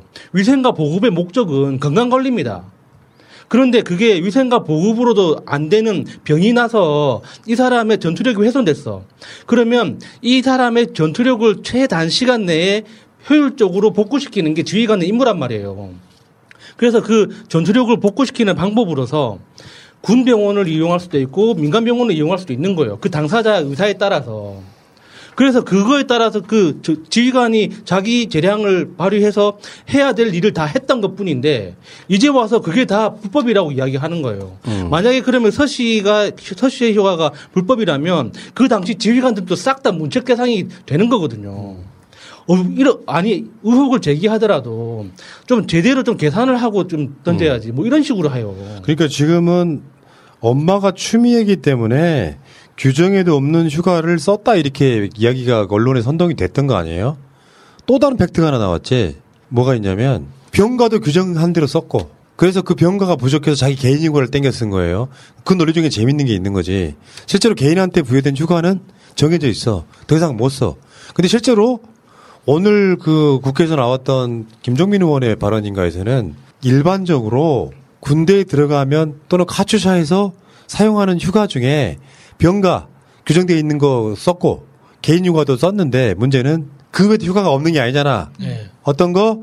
포상휴가. 위로휴가 뭐 이런 거. 그렇게 다 포상휴가 포함되는 거예요. 그 포상휴가 보통 한 3박 4일 뭐 이렇게 할 거예요. 추미애 장관 아들만 평균에 30%밖에 안 썼다는 거 아니에요. 맞아요. 그러면 이게 뭐야? 또 역차별이네. 맞아, 그러니까 역차별. 이게 병가를 빼고 나서 일반적으로 평균 54일의 휴가를 사용을 했는데 이거 포상휴가 빼고요. 그런데 지금 서일병 같은 경우에는 39일을 사용했어요. 그럼 남들만큼 정상적으로 휴가를 사용했다라면은 무슨 난리가 났겠냐 이거예요. 남들보다도 훨씬 적게 사용을 한 상태거든요. 저도 사실 나올 때까지 포상휴가를 군대에서 엄청 많이 받아가지고 한 15일 정도를 사용도 못하고 나왔어요. 네, 근데 이 포상휴가를 이 사람이 지금 이 서일병이라는 이분이 나중에 시니어도 됐었기 때문에 분대장이죠. 분대장 원래 포상휴가가 있어요. 그런 것까지 다 붙이게 되면은 60일 넘게도 사용할 수 있었거든요. 근데 39일밖에 사용을 안 했다는 거예요. 그럼 적게 사용한 거를 뭐라고 하라고. 아까 여기 특혜가 뭐가 있냔 말이에요. 이 사건은 정말 황당 그 자체 사건이거든요. 특혜라는 게 없어. 더군다나 포상휴가는 아까 말한 것처럼 추미애 장관 아들은 뽑힐 가능성이 높았던 통역병 선발은 일부러 추첨해버리고 추미애 장관 아들은 남들이 다 가는 포상휴가 평균에 30%밖에 못 갔어. 여기 특혜가 어디 있냔 말이에요. 근데 사실 이거를 특혜로 몰기에 너무 좋은 헤드라인이기 때문에 지금 그 야당과 언론이 합세해가지고 똑같이 총공격을 하고 있는 거거든요. 사실 계속 들여다보면 사실 아무것도 아니라는 게 조국 때랑 마찬가지인데 이거는 사실 진짜 화를 내야 될 부분에서 빠져나와서 추미애를 공격하는 그거라 우리가 다 알고 있지만 아니 박덕흠 주호영이 당시 지난 정권의 부동산 3법을 완화하기 위해서 손들어서 찬성하고 수십억을 벌었다는 것에 대해서 국민은 더 분노를 해야 되는데 이걸 계속 추미애 쪽으로 몰아가는 거예요. 그렇지. 여기를 왜 우리가 계속해서 동조를 해야 되냐고. 거기에다가 대정부 질문에서 똑같은 이야기 계속하는데 사실 우리가 궁금한 거는 박덕흠 주호영 같은 부동산 업자들이 지금 어떻게 망쳐놨는지인데 추미애 장관 아들이 추가 휴가를 연장했는지 안 했는지 관심도 없다니까요. 국력의 낭비죠. 조국 장관 표창장 위조 뭐 이런 건 들기 위해서 검찰이 100군데 압색하는 거랑 똑같은 짓거리. 태산 명동 서일필 이런 거죠. 군대 이슈로 생각나는 게 저는 황교안 아들내미가 정말 그거는 하늘을 움직인 건데 그러니까 추미애 아들에 대해서는 지금 그거 이슈를 잡고 있는 게 휴가증 문제잖아요. 휴가증 휴가 허락한 과정이 합법이었냐 불법이었냐 이걸 가지고 물건 늘어지고 있는데 황교안 아들은 그 광주에서 대구로 지금 그 근무지를 바꿔줬잖아요. 이거는 대한민국 국민 일반 시민으로 치면 본적지를 바꿔준 거예요. 그치? 본적지를 바꾸는 건 그냥 근데 바꿔주셔야 한다고 바꿀 수 있는 게 아니잖아요. 시발. 그러니까 황교안은 그런 짓을 했다고. 지 애비는 두드러기로 군대 안 가고 이따가 다시 이야기할게요. 그렇지만 아들은 전주에서 대구로 빼와버려. 지 근무지로 데리고 와버려. 전주였구나 광주가. 근데 사람들이 대구가 뭔지를 모르는 사람들이 있을 수 있을 것 같은데요. 좋은데요? 내 친구 중에 대구로 그렇게 아빠 힘으로 빠진 애가 있거든요. 제가 한번 면회를 가봤어요. 아무것도 안 해요. 그냥 민간인이에요. 거기 그런 부대가 있어요. 군복 입은 글로 간 거예요. 군복 입은 민간인. 군복만 입고 있고. 그러니까 황교안 아들은요. 그렇게 네. 대구로 불러 올려가지고 PC병 했어요. PC병. 네. 그런 보직 없을걸? 게임하는 병이야? 근데 군대에서 이제 정식적으로 부여되는 자기 주특기가 있는데 맞아요. 쓰기 나름으로는 예를 들면 창고병 없어요. 그런 보직이 없어. 뭐 먹공병, 보일러병, 보일러병 그 보직이 없어 그런 거. 보일러병 없어 그런 거. PC병이라고 뭐 지들끼리 만들어서 쓰는 거죠. 그리고 제 같은 동기 중에서 취사병을 하던 놈이 있었어요. 이렇게 뚱뚱한 애입니다. 얘가 이제 농구를 하다가 다리가 부러져갖고 지금 이 서일병하고 똑같은 수술을 받았거든요. 그리고 나와서 밖에서 30일 다 사용했고요. 돌아와서 반년 동안 그냥 내무반에 누워 있었어요. 그럼 얘는 뭐야 도대체? 자, 아무튼 이런 상황이 벌어지고 있고 국회에서 법무부 장관한테 질의할 게 아들 아무 문제 없어 보이는 걸로 질의하는 게 문제가 물론 지들이 말은 뭐 정의를 세우고 법무부 장관에 그 자리에 있으면 되네 안 되네 하지만 추미애의 다른 상징성은 뭐예요? 지금 검찰개혁에 선두에 서 있잖아요. 그런 짓거리 하면 지금 차라리 추미애 장관한테 검찰 중간 인사 왜 그렇게 했냐라고 물으면 나는 이해가 돼. 그렇지. 미친놈들이지 그냥. 근데 여기 가장 중요한 건 언론이죠. SBS가 그 주말에 보도한 것 중에 국방부 자료 당정 협의로 작성했다 하면 보도를 냈거든요. SBS는 진짜 나쁜 놈들인 것 같아요. 우린 논두렁식의 기억이 있다니까. 그 사실 자체가 없다는 거예요. 왜? 국정감사가 시작되잖아요. 그러면 여당이기 때문에 당정 협의라는 거래요. 여당하고 행정부하고 당정 협의를 그 상임위별로 한단 말이에요. 근데 거기에서 추미애 장관 아들에 관련된 건을 논의한 적이 없는데 SBS가 어디서 가져왔는지 지금 국방부가 발표하고 있는 자료는 민주당의 조정에 의해서 발표되어 있는 건 뉘앙스를 주는 거예요. 저는 이런 거 진짜 철퇴를 때려야 된다고 생각합니다. SBS 허가 취소해야 됩니다, 진짜. 진짜 지겹다니까요. 이거 왜 가만둘 수밖에 없는 거예요? 아니 하다못해 유튜브도 뚜루뚜루 패면서 공영방송이라고 못 패는 겁니까? 황희 의원이 국방에 간사하여서 그 자격으로 이야기를 한 거예요. 추장관 브리핑을 위해서 당정 협의를 했다는 것은 사실이 아니다. 그런 적 없다. 그러면 게임 끝난 거죠. SBS 이 말하면 그러니까 아무튼 안 된다고요. 답답해 죽겠네 진짜. 뭐 국방부든 뭐 산업부든 그런 그 정부 부처가 국회의원 한마디면은 아이고 영감님 예 막 그렇게 구심거리는 곳이 아닙니다. 그거는 진짜 옛날 쌍팔년도 때 이야기예요. 지금은 자료 요청 하나 하잖아요. 그러면 그 자료는 이것 때문에 안 되고 저것 때문에 안 되고 무슨 법 때문에 안 되고 막 안 된다고 해요. 그러면 그걸 가지고 또 법률 가지고 또 싸워야지 근근히 자료 하나씩 받아내고 이러거든요. 옛날처럼 국회의원 한마디로 그냥 전화 한마디 뭐 국회의원이 이야기 안 해도 보좌관이 그냥 눈치만 줘도 알아서 기고하던 그런 시대가 아니란 말이에요. 근데 SBS 이 보도는 쌍팔년도 그 분위기를 그대로 가지고 온 거예요. 여당이 뭐라고 하면 국방부고 뭐고 다 그냥 알아서 설설 기고 있다. 이 이야기잖아요. 말이 됩니까? 그 죄다 지금 뇌피셜로 지금 계속 가는 건데 이 현 일병 병장 뭐 얘 문제에서부터 다 마찬가지인 것 같아요. 그냥 취재를 한 번만 해보면 돼요. 취재를 한 번만 해보면 다 확인할 수 있는 부분이에요. 그러니까 우리 누구나 알고 있잖아요. 군대 갔다 온 사람들은 당직사병이 있으면 당직사관이 있고 당직사관이 있으면 당직사령이 있어요. 그럼 당직사병이 뭐라고 말을 했으면 당직사관과 사령을 찾아서 그냥 한 번만 물어보면 끝나는 거예요. 근데 그거조차 안 하고 지금 얘기를 하는 방식이 되는 거고 국방부하고 지금 여기서 협의한 내용이 같다 다르다 공교롭게 같을 수도 있는 거잖아요. 그러니까 어떤 지점에 SBS 보도가 나온 거냐면 국방부에서는 규정 등을 들어서 별 문제 없다. 라고 이야기하고 있는 지점에 SBS가 딱 그 공신력을 깨버리는 거지. 민주당 오다 받아서 발표한 거 아니야?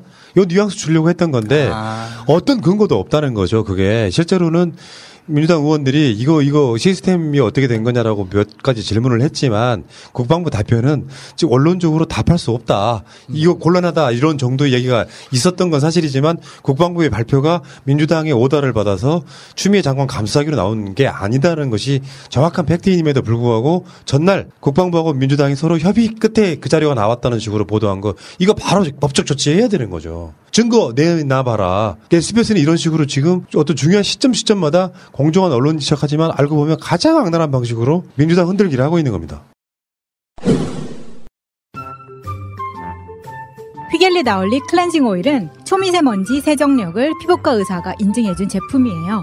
그거 아시나요? 모공 속 미세먼지는 노화와 트러블을 촉발하는 주요 원인이라는 걸요. 메이크업은 어떤 클렌징 오일로도 잘 지워지지만 초미세먼지까지 말끔히 지워주는 클렌징 오일은 휘겔리 나올리 클렌징 오일이 최고랍니다. 모공 속을 가득 채웠던 블랙헤드도 완벽하게 청소해주는 진정한 모공 청소기이기도 하죠. 그렇다고 독할 거라는 편견은 버리세요. pH 5.5의 약산성 제품인데다 피부과 의사에게 직접 무자극 인증까지 받았으니까요. 지금 네이버 스마트 스토어에서 클렌징 오일을 구매하시면 3만 ppm의 유황이 들어있는 천연 비누를 함께 드립니다. 저 마차가 강력 추천하는 휘겔리 나올리 클렌징 오일을 쓰시고 모두 맑고 깨끗한 피부로 가꾸어 보세요. 보험 손해보지 마시고 마이보험 체크하세요. 비싼 보험료는 꼬박꼬박 내면서 나에게 꼭 필요한 보험인지 보상은 제대로 받을 수 있는지도 모르고 계신다면 마이보험 체크와 무료 상담 해보세요. 30여 개 보험사의 상품들을 비교 분석해서 내는 보험료는 줄이고 받는 혜택은 높게 고객에게 가장 유리한 보험 가입, 보험 유지 방법을 알려드립니다. 정직한 보험 전문가들이 고객 편에서 꼼꼼하게 챙겨드리는 마이 보험 체크. 대표 전화 1800-7917. 홈페이지는 한글로 마이보험체크.com. 카톡에서 마이보험으로 친구 추가해서 상담할 수 있습니다. 새날과 꾸준히 연대했던 바로 그 업체입니다. 여러분들이 하고 싶어 했던 이야기 중에 당직사병 이야기를 지금 한번 해볼게요. 좀 해도 돼요? 여기서 당직사병 해본 사람. 아니, 구성상. 따로 모아서 한번 이야기 해보려고. 그러니까 핵심이 이런 거. 당직사병이 추미애 장관 아들의 휴가 미복귀를 뒤늦게 인지했다고 하는 것. 오늘 그 TBS에서도 관련된 당시 장교분 나오셔서 이야기를 하던데. 자, 간단히 한번 생각해 보자고. 이거 방송 우리가 했던 이야기 중에 하나예요. 예. 당직사병이라는 놈이 하나 있어, 일단은. 근데 나중에 봤더니 안 들어와갖고 난리가 났다 이런 거잖아요. 시스템상 불가능하다. 10시까지 복귀를 해야 된다. 뭐 9시까지 복귀를 해야 된다. 그러면 그 복귀한 시간까지 당직사병은 와 당직만 쓰는 거야. 당직사병이 뭐 하는 줄 알아? 전화 받는 거야. 통신보안 뭐 대대 일병 누굽니다 하고 전화 받는 거예요. 근데 나중에 알고 봤더니 추 장관 아들이 안 들어와서 난리가 났다. 요거잖아요. 그 말이 안 되는 소리라는 거지. 저는 그 현모 씨가 했던 발언 중에 제일 이해가 안 됐던 게 자기가 모르는 대위가 갑자기 찾아와가지고 뭐 휴가 처리를 지시했다 이렇게 이야기를 하는데 예, 당직사병이든 사령이든 서본 사람들은 다 알 겁니다. 밤에는 안 움직여요. 만약에 그 장관들끼리 있죠. 그러니까 병이 있고 령이 있는데 사병과 사령이 있잖아요. 그러면 그 장교들끼리는 서로 그 군대 그 딸딸이라고 하는데 군대 전화 띠릭띠릭 하는 그 전화기 안 써요. 장교들끼리는 핸드폰 씁니다. 전화해가지고 예를 들어서 자기들끼리 뭔가 행정 때문에 뭐 처리해야 될 게 있다. 그럼 바로 사령한테 전화해가지고 야 오늘 작전 지침 이렇게 내려왔다. 이렇게 통화를 하지. 직접 찾아가거나 밤에 찾아가거나 그 작전 전화 그 군 딸딸이로 전화 안 합니다. 제가 그것 때문에 영창 갈 뻔했어요. 별 2개짜리 사단장이 딸딸이로 전화하는 바람에 제가 그 사람이 관등 설명을 안 밝혀가지고 아저씨 누군데요 했다가 사단장이 빡 돌아가지고 밤 12시에 찾아왔다니까. 영창. 그래서 진짜 그 영창 갈 뻔했어요. 그 정도라. 그러니까 장교들은 그 정도로 딸딸이 안 씁니다. 찾아오지도 않고. 이거 딸딸이? 예. 나 김문순 되냐? 그러니까 이게 지금 현 씨가 당직사병이 주장한 게 이거예요. 정확하게. 2017년 6월 25일 서 씨의 미복귀를 인지를 했다는 거야. 6월 25일 날. 그래서 서 씨에게 부대 전화로 복귀를 지시했다는 거야. 야, 너 빨리 들어오라고 했는데 서 씨가 복귀하지 않았다는 거거든, 일단은. 근데 추미애 장관 아들은 통화를 한 적이 없다는 거잖아요. 그러니까 일단 첫 번째. 너 빨리 들어와 이렇게 당직 사병이 그 전화를 했다는 것도 완전 개구랍니다. 네. 또 지가 뭔데? 그리고 서 씨의 휴가는 23일까지였지만 금요일, 토요일은 전역 조문을 하지 않아서 일요일에 일을 인지했다고.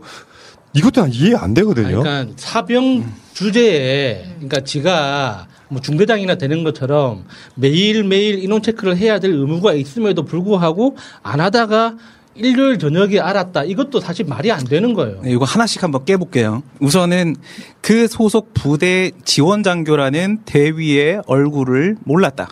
인사장교입니다. 지원장교라고 하는 사람이.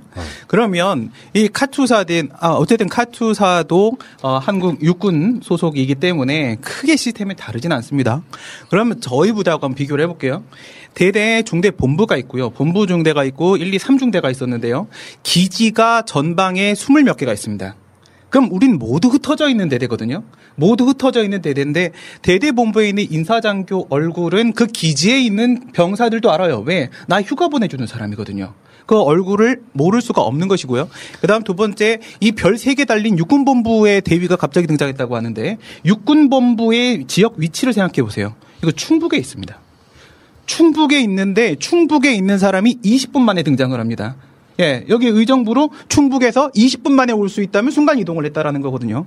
이건 말도 안 되는 얘기고, 네. 그 다음 한 가지만 더 말씀을 드리게 되면은 휴가 갔다 온 사람들은 누구나 다 알아요. 딱 들어오면 우선 정작과에 가서 작전과 또는 정작과라고 부르는데 여기 가서 사인을 해요. 나 갔다 왔다고.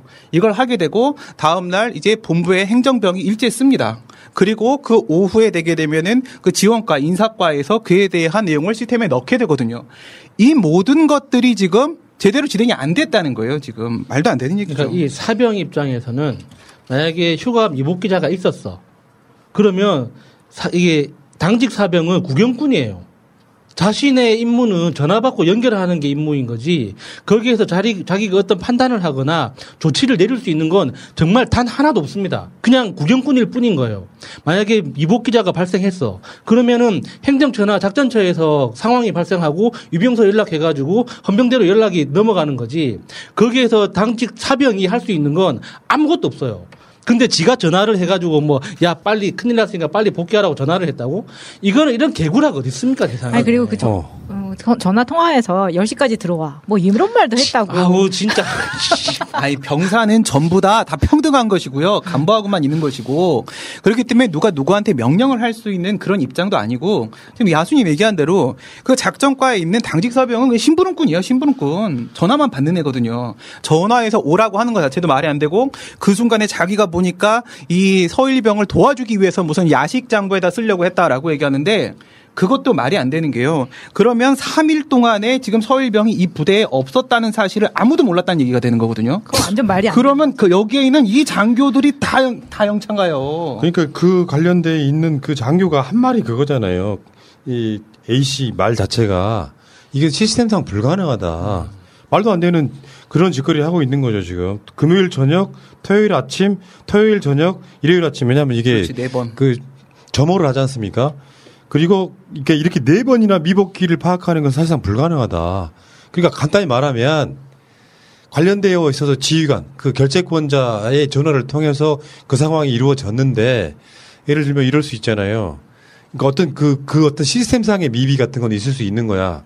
예를 들어서 당직사병은 바뀌지 않습니까? 근무 시간이. 네. 그럼 그 근무 시간이 바뀌는 당직사병이 그 모든 걸 파악하고 있는 건 사실상 불가능한데 결재권자인 사람이 나 이상 없이 휴가 처리해줬어 라고 하면 끝나는 문제예요. 그러니까 얘는 나쁜 의도가 없었다고 치더라도 자기 내피셜만으로 추미애 아들은 복귀하지 않았는데 이미 탈영한 상태였는데 추미애 장관이라고 하는 자기 그 민주당 당대표 직위를 이용해가지고 그걸 무마시켰다는 주장인 거잖아요. 그러니까 군대에서 점호라는 게 작전 나가서 참호 속에서도 합니다. 땅 파고 들어가서 비트 만들어가지고 이 매복한다고 하죠.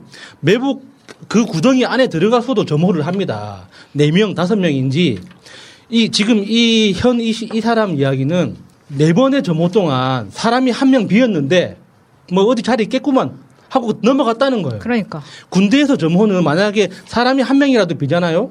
그 사람이 확인될 때까지 점호 안 끝납니다. 그렇지. 밤새. 그게 밤을 새든 하루 24시간이 지나든 그 나머지 1명 인원이 확인될 때까지 그 점호가 계속되는 거예요. 근데 이게 이틀 반나절 동안 사람이 없었는데 몰랐다고 군대에서 점호를 4번씩이나 했는데 사람이 없는 걸 알면서도 넘어갔다면 그거는 사단장까지 싹 다 영창 갈 일이에요. 그러니까 그 당직 사병이라고 하는 사람이 추미애 장관이 자기 직위를 이용해서 뭔가를 조작했다는 이야기를 하고 싶어 하니까 말이 과하게 들어갔다고 보고 그게 본인이 순수하게 주장하는 건지 신원식이나 이철훈과는 관련이 없을지 이런 거에 다 포함해서 한번 사건을 들여다볼 필요가 있기 때문에 우리 황희정 승께서 그 이야기를 한 거라고 일단은 보는데 문제는 지금 관련해서 저는 그런 얘기 하나 해드리고 싶어요. 국방부도 추미애 아들 19일 병가 규정대로 했다. 국방부 입장에서는요, 추미애 장관이 문제가 있었다고 하면 거기에 대해서 마냥 실드 치는 건 불가능해요. 부처별 서로 간의 입장이라는 게 있기 때문에 규정대로 했다. 뭐가 문제냐고요. 다음에 지금 추미애 장관 아들은 그 당직 사병이라는 사람 있죠. 제보자는 고발했고요. 지금 금주에 수사 착수한다. 여기서 오늘 핵심이 그거 아니에요. 추미애 장관도 민원실에 전화한 적 없다. 그리고 당직 사병하고 추미애 장관 아들도 통화한 적 없다. 팩트가 그거예요. 그러니까 근데 지금 그걸 주장을 하고 있는 거니까. 병가 당시에 통화를 한 게 아니라 통화를 하긴 했었던 것 같아요. 근데 다른 날짜에. 그리고 평소에 이 현모 씨는 추미애 장관 아들을 굉장히 싫어했던 걸로 생각이 됩니다. 그렇지. 네. 좋아했을 리는 없지. 네. 그래서 얘는 주말 동안에 이 현모 씨 집안에 대해서 스캔이 다 끝났습니다. 그래서 딱 걸렸어. 네. 사실 얘는 이렇게 제가 착각했습니다라던가 제가 그럴 변명을 할 수가 없다고 생각이 드는 게 똑똑한 애예요. 일단 집이 울산인데 울산에서 자랐는데 얘가 충남에 있는 그 사립고에 면접과 시험을 봐서 들어갈 정도로 그러니까 집에서도 교육열도 있고 집안에서 아버지가 굉장히 울산 지역의 유지로서 굉장히 잘 삽니다. 그래서 얘를 이제 그러니까 사실 그런 사립고등학교에 들어가면은 안에서 치열하기도 하고 하니까 혹은 얘가 적응을 못했을 수도 있죠. 그래서 일단 고등학교를 자퇴를 하고 검정고시를 봐서 대학을 가요. 아, 그게 파스테르 요구르트 그 학교 말하는 건가요? 아니, 그 학교는 아니에요. 충남에 있는 학교예요, 이 학교는. 그래서 그 학교를 나왔고 지금 집안에 있는 모든 상황을 보면은 겉으로 봐서는 굉장히 화목하고 이렇게 좋아 보이는 가족이고 얘가 근데 왜 이렇게 거짓말을 하고 이렇게 할까라는 것의 원인은 그런 감정에서부터 있다고 생각을 하고 그 여러 지인들의 이야기가 지금 나오고 있잖아요. 왜냐하면 이름 자체가 현 씨가 특별할 뿐만 아니라 이름 자체가 너무 검색하기도 쉬워요. 그래서 각종 이제 지인들의 이야기를 들어보면 얘는 뭐 일베라는 이야기도 있고 워낙 특이하고 그런 정치적으로서의 감정이나 이런 것도 굉장히 남달랐다 이런 이야기들이 나오고 있거든요. 그러니까 이건 내가 봤을 때 그래. 그게 2017년도 정도라고 하면 당연히 기억에 왜곡이 있죠. 나도 2017년도에도 생활을 하고 있었으니까 그 날짜별로 기억하라면 기억합니까? 불가능해요. 어떤 사람, 심지어 나는 지금 내가 계속해서 기록을 하고 있지만 심지어는 지난주 무슨 방송에 누가 안 나왔지에 대한 기억을 찾기가 힘들어서 자료를 다 뒤져봐야 돼요. 근데 지금 예를 들어서 통화 내역이나 이런 것들이 혼재되거나 그러니까 순수하게 나쁘게 보지 않아도 팩트가 틀린 건 틀린 거고요. 예를 들어서 자기가 빨리 들어오라고 했는데 안 들어왔다. 그래서 3일인가 이틀인가를 지나고 나서야 그때 그 서모 씨 안 들어왔다는 걸 그때서야 알게 됐다. 그래서 무슨 일이 났구나라고 난리를 치겠다는데 장교는 하면 문제 없어. 내가 결제해 준 거야. 이렇게 이야기했다는 거고 오늘 그 뉴스공장과의 통화했던 그 같이 근무했다는 카투샤 그 사병 그분도 시스템상 현실적으로 불가능하다. 아까 우리가 했던 얘기 그런 이야기들이잖아요. 누가 탈령해가지고 들어왔는데 2박 3일 이상을 모르고 간다는 것 자체가 말이 됩니까 그게? 당직사병은 매일 바뀌는 거 아니에요? 그렇죠. 당연히 매일 바뀌고 제가 아침 점호에 한번 빠져가지고 부대에서 난리 난 적이 있었거든요. 뭐 했니? 사고를 자꾸 쳐. 그러니까 그 전날 한잔하고 근무 갔다 와가지고 한잔하고 늦잠 자가지고. 어디서 근무했니? 그런 부대가 있니? 좀 이상해. 그래가지고 정말 우리 중대장한테 꿀밤을 시게 맞았습니다. 꿀밤을? 네. 꿀밤을 맞았어? 아니면 뒤지게 맞았어? 아니, 꿀밤 맞았어요. 우리 중대장이 저를 너무 좋아해가지고 이렇게 굉장히 애기중지했었거든요. 원래 그런 거예요. 싫은 사람한테는 과하게 이야기하고 좋아하는 친구 에이 아주 열심히 해 이런 정도. 엄청난 백이 있었나 본데. 근데 이 현 일병이라는 이 사람 당직사병이라는 사람은 뭐 일병이라고도 부르고 병장이라고 부르고 모르겠는데 하여튼간 조금 이렇게 나서는 거를 관심 받고 싶어 하는 것 같아요. 지금 잘 생각해 보세요. 진짜로 이 사람의 기억이 왜곡이 되어 있었다고 치자고 실수로 기억이 왜곡이 됐어. 그럴 수도 있겠지. 그런데 지금 당장 이 서일병이 현재 점호를 해야 되는데 없단 말이죠. 야식장부에다가 내가 너 야식 사러 나갔다고 써줄게. 그러니까 당장 10시까지 좀 들어와 볼래? 이렇게 얘기를 했다는 것 자체가 지금 우선 병사는요 모든 것을 죄다 간부한테 보고를 해야 돼요. 근데 지금 보고를 안 하고 스킵하고 지 맘대로 뭔가 결정을 내렸죠. 그런데 생각이 조금만 있으면 3일 동안이거든요. 오늘의 문제는 야식장부에 적어서 해결할 수 있을지 모르지만 어제와 그제 없었던 부분은 뭘로 메꿀 거냐는 거예요. 그럼 모든 지금 공문서를 위조하겠다라는 얘기거든요. 아니, 그렇게 생각을 못했으면 머리가 너무 나쁜 거예요. 거기까지가 아니라 저는 이 사람이 서모 씨를 괴롭히고 싶었던 마음이라고 생각해요. 그냥 약 올린 거야? 어차피 휴가임에도 불구하고 10시까지 못 들어오는 거 아니까 야 내가 그냥 이렇게 던지는 거죠. 왜냐면 10시까지 들어왔는데 자기가 뭐 어떻게 해줄 거야. 해줄 수 있는 게 없거든요. 지금 밖에 있는 건 해결해 줄 수 있어. 야식장부로. 안 된다 그랬잖아 인터뷰에서. 그거는 돼요. 하루건 되는데. 그러니까 이게 핵심은 그거지. 일개 사병이 결정할 문제가 아니잖아요. 복귀 시간까지 안 들어갔다고 하면 그러면은 두 가지가 있는 거지. 예를 들어서 추미애 장관 아들은 통화한 적도 없다고 이야기하고 있으면 이 사람 주장이 말이 안 되는 게 그런 상황이 되면 내가 전화해서 종용할 문제가 아니고 당연히 이거는 간부선으로 넘어갈 수밖에 없는 문제잖아요. 근데 마치 자기가 지금 하는 행위의 모든 행위는 부대장급이잖아. 말이 안 되는 거고 여기서 뭔가 주도적으로 할 수 있는 인간 자체가 아닌 거잖아. 만약에 내가 그 상황에서 빨리 들어와 종용할 정도였으면 이미 간부한테 보고가 됐어야 되는 상황인 거지. 더군다나 2박 3일 동안 안 들어온 걸 몰랐다고 하는 건 있을 수가 없는 거죠. 어차피 이 악의성이 그렇고 그래서 최근에 지금 최광욱 열린민주당 대표가 한 말 중에 하나가 입시하고 병역은 전수조사하자 이 제안을 했던 게 저는 공감했던 게요. 추미애 장관 건이 나니까 국짐당 국회의원들이 단체 대여방에다가 자기 자녀들 군대 사진 올리기 뭐 러시가 이루어졌다 그러는데 내가 봤을 때 많이 해봐야 10대명일 거라고 보고 지금 추미애 장관 2명? 추미애 장관 아들이 군대 안 간 문제도 아니잖아. 핵심은 다른 데 있는 거잖아요.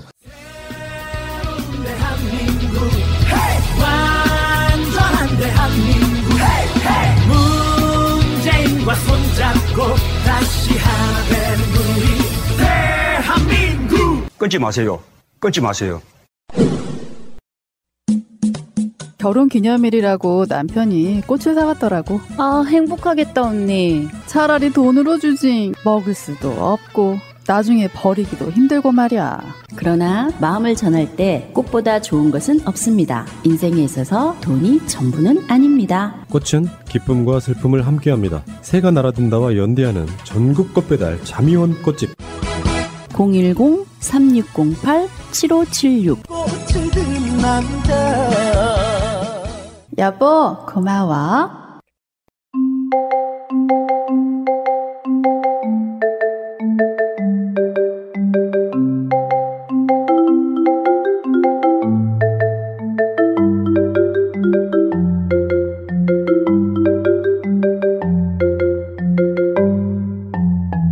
네버엔딩 스토리 157회입니까? 네, 157회. 그 앞 시간에 이리 씨가 코로나 그만했으면 좋겠다 그런 이야기를 하셨는데 이제 외국에는 그런 제한이 있습니다.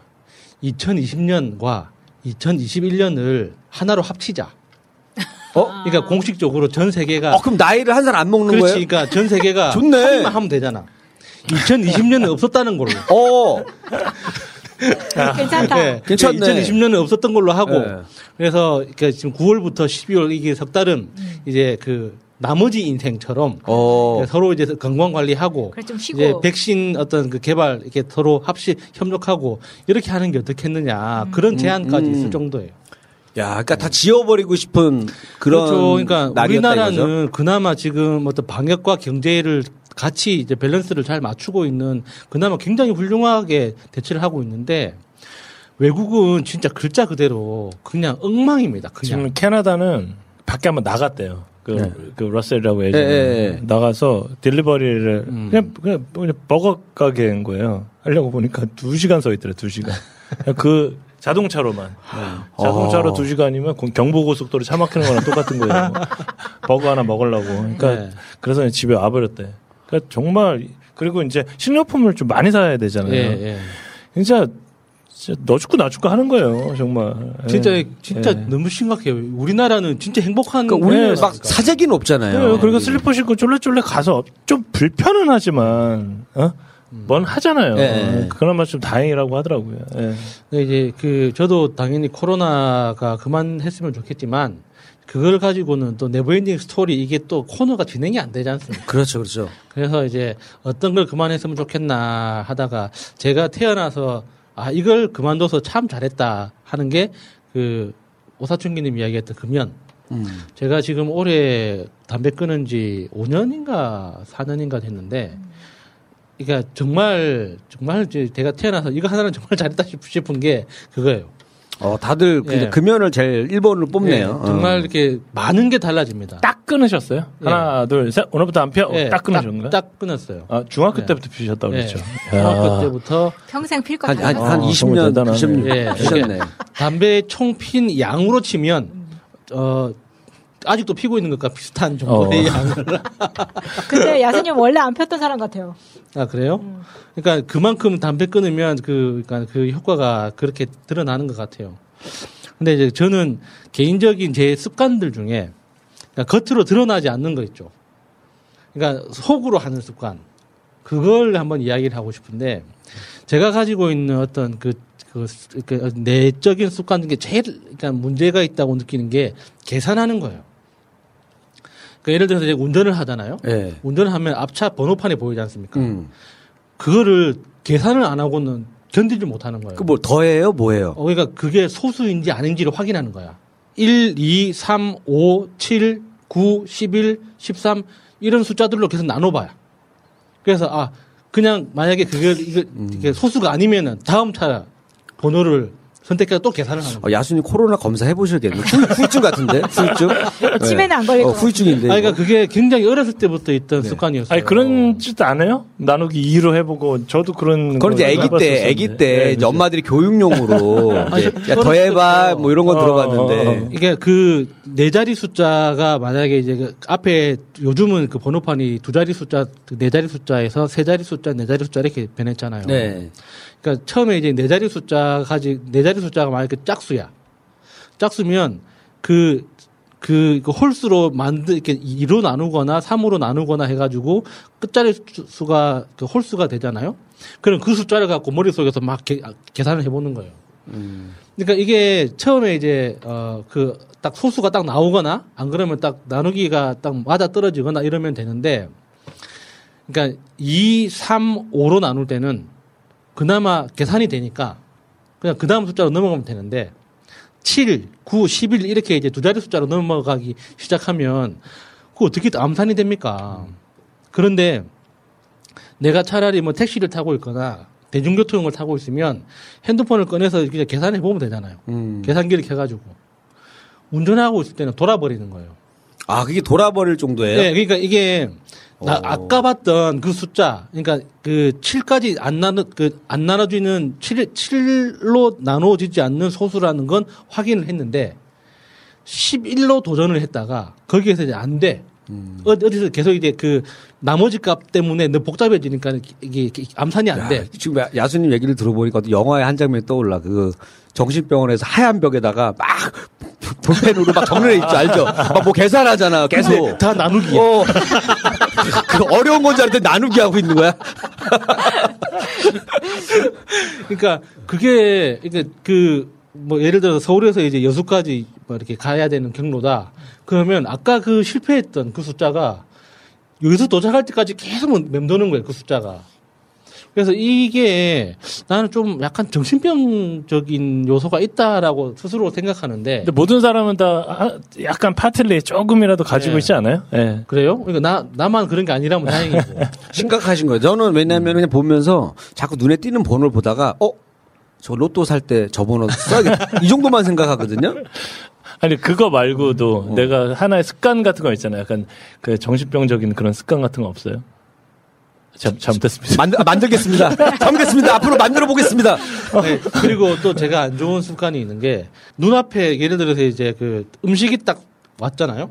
남기면 안 남기려고 하는 거 있죠. 그러니까 이제 혼자 사는 사람한테는 굉장히 위험한 거예요. 살찌기 딱 좋은 습관이죠. 배달 음식을 시키면, 그러니까 배달 음식이라는 게 참 묘하게 디자인이 되어 있는 게 하나만 먹기에는 작고 양이 모자라. 햇반 두 개를 시키면 많아.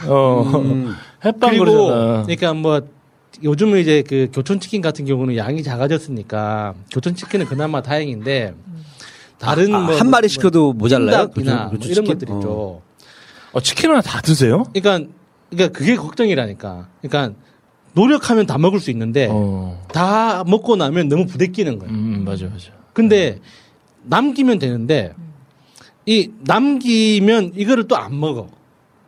남기면 이게 그 다음 끼니 때 먹고 나면 생각이 나거든. 그러니까 배가 고플 때는 내가 이게 포장을 해뒀다는 게 생각이 안 나다가 자꾸 이렇게 버리게 되니까 이상하게 이 딱 눈앞에 있는 음식을 딱 먹기 직전에 각오를 하는 그런 이상한 습관이 생긴 거예요. 먹자. 이거 먹자. 이런 습관이 생겨가지고, 그러니까 나도 모르게 이게 간헐적 단식을 계속 이어가고 있는 거야. 불규칙하게 계속 식사를 드시는구나. 그러니까 먹을 때 잔뜩 먹고, 그렇죠. 쭉 안 먹고. 그렇지. 그렇게 딱 되니까 이제 몸에 큰 변화가 오는 건 아닌데, 그러니까 먹을 때마다 스스로가 너무 좀, 그러니까 내가 왜 이러고 있나라는 생각이 드는 거예요. 그래서 다시 같이 살 사람 한번 구해볼까? 같이 친구랑 같이 살 때는 그런 게 없었는데 같이 먹으면 되니까. 근데 이거 같이 이렇게 음식을 이상하게 1인분을 시키면은 아쉽고 2개를 시키면은 많고. 보통은 이제 해가지고 잘 넣어놨다가 치킨 같은 경우는 뭐 다음날에 먹어도 상관이 없어서 그래서 렌즈 한번 더 돌리면 그래도 괜찮거든요. 먹기. 그렇게 하겠습니다. 네. 피자를 시켜 드세요. 피자. 피자는 해동하기 좋으니까. 이상한 이것도 좀 체질마다 다를 수 있는데 저는 마른 밀가루를 먹으면 체해요. 그러니까 젖은 밀가루는 국수나 칼국수 같이 젖은 밀가루를 먹으면 괜찮은데 피자처럼 마른 밀가루 있죠, 빵. 이런 마른 밀가루를 먹으면 항상 체해요. 그래서 그런 음식은 잘 안 먹어. 그럼 빨리 먹어서 그런 거예요. 그러니까 젖은 밀가루는 뜨거우니까 천천히 꼭꼭 씹어 먹는데 이거는 뭐 뜨겁지가 않으니까 그냥 한 번에 막 먹다 보니까 체하는 거예요. 군대에서 빵 먹고 체해본 적 한 번도 없잖아요. 40년 만에 비밀을 풀어드렸습니다. 그렇구나. 해결됐습니다. 하나는. 네. 앞으로 천천히 먹고. 나누기만 제가 고쳐드리면 되는 거예요. 그리고 이제 제가 끊으려고 지금 애쓰고 도전하고 있는 것 중에 하나가 탄산수예요. 그럼 몸에 좋은 거 아니에요? 이게 비싸서 그런 거예요? 아니요. 몸에 좋다. 탄산 음료 아니면 탄산수. 탄산수. 탄산수를 스윕스 뭐 이런 거. 거의 하루에 한 500ml 그걸 한 최소 3개 내지 5개 정도. 네, 그거 계속 중독되면 먹게 되는데 정말 맛있어요. 근데 아무 맛 안 나는 탄산수 말하는 거죠? 예, 플레인한. 그거 한번 이렇게 딱 맛들이니까 그냥 생수 있죠. 이게 또 안 먹어지더라고요. 그런데 의사 선생님한테 이렇게 이야기를 들어보니까 탄산수가 그렇게 권장할 만한 게 아니래요. 그렇더라고요. 그러니까 500ml를 한 병을 통째로 먹는 것도 그렇게 권장하지 않고 그냥 입가심 정도로 350ml나 250ml 그 작은 병 있죠. 그런 걸로 이제 한 병 정도 그냥 가볍게 먹는 거 몰라도 계속 물 대신 먹으면 위가 부담을 많이 준대요. 탄산수가. 근데 그 이야기를 들으니까 더 귀해 보이는 거 있잖아. 아니면 이렇게 하세요. 탄산수 느낌 받으려면 일반 생수 500ml 드신 다음에 입에 넣으면 턱턱턱 튀는 거 있잖아요. 탄산수 느낌으로. 알죠? 뭐 입에 넣으면 알죠? 턱턱 하는 거 있어요. 턱턱 터지는 거 뭐 있어. 콜라 같이 느껴가지고 화한 느낌 나는 거 있어. 엄마는 외계인. 뭐 그런 거. 슈퍼 슈팅스타. 맞아. 화한 느낌 나는 거. 그 탄산수랑 좀 느낌 비슷할 거예요. 가글을 할게요. 네. 그리고 요즘 올 여름이 특히나 비가 많이 오고 있잖아요. 여름에 거의 지금 2달째 주말마다 비가 오고 있습니다. 맞아, 비가 많이 와요. 저한테는 이제 주말이 되게 이제 중요한데, 그러니까 저는 주로 일하기 전에 걷거든요. 그러니까 이렇게 걸으면서 생각을 정리하고 걷는 동안 정리했던 생각을 바짝 하는 이런 걸 좋아하는데 비가 계속 오니까 걷지를 못하는 거예요. 그리고 코로나 때문에 나가지 말라 그러고. 그러니까 저는 코로나 때도 새벽에 나갔거든요. 그러니까 한번 밤 11시나 12시쯤 사람 없을 때 이제 새벽에 나가서 1시간 정도 걷고 이렇게 생각 정리하고 뭐 메모하고 이렇게 했었는데 이 걷지를 못하니까 사람이 진짜 바보가 되는 기분인 거예요. 우산 쓰고 걸으면 되죠. 이것도 해결됐죠? 나처럼 장화를 사. 해결되셨어요? 우산 쓰고 걸으면 되죠. 제가 좀 소극적이었네요. 그러니까요. 사회적 거리두기에 대해서 너무 집착하다 보니까 미리 그걸 생각을 못했네. 근데 그러니까 저는 이제 보통 TV보다는 팟캐스트를 주로 틀어놓다 보니까 이 방송을 계속 듣고 있으면 밖에서 비가 오는지 소리가 안 들리잖아요. 그래서 이제 이 시간쯤이면 이제 나가서 산책 좀 해야지 하고 이제 옷 갈아입고 양말 신고 운동화 신고 딱 방송 딱 끄면 밖에서 비가 오고 있어. 요즘 그런 경우가 너무 많아가지고 항상 날씨에 삐져서 우산을 쓰고 나가야 된다는 그 생각을 못했네요. 근데 올해부터는 그렇게 우산을 쓰겠습니다. 우산 쓰시면 돼요. 올해가 보니까 좀 여름이 그러니까 좀 잠깐 덥긴 더웠거든요. 근데 비가 하도 와가지고 사실 예전처럼 막 한 20-30일 막 바짝 덥고 막 그런 적은 아닌 것 같고. 저번에 된장찌개 끓이려고 애호박 샀는데 4,000원. 그러니까 지금은 야채가 금값도 보통 금값이 아닌 거라. 근데 얼마 전에 코로나 때문에 되게 약간 중형 김치 공장이었거든요. 직원들이 코로나에 걸린 거예요. 그래서 50톤을 다 버렸어요. 그 야채가 그렇게 비싼데.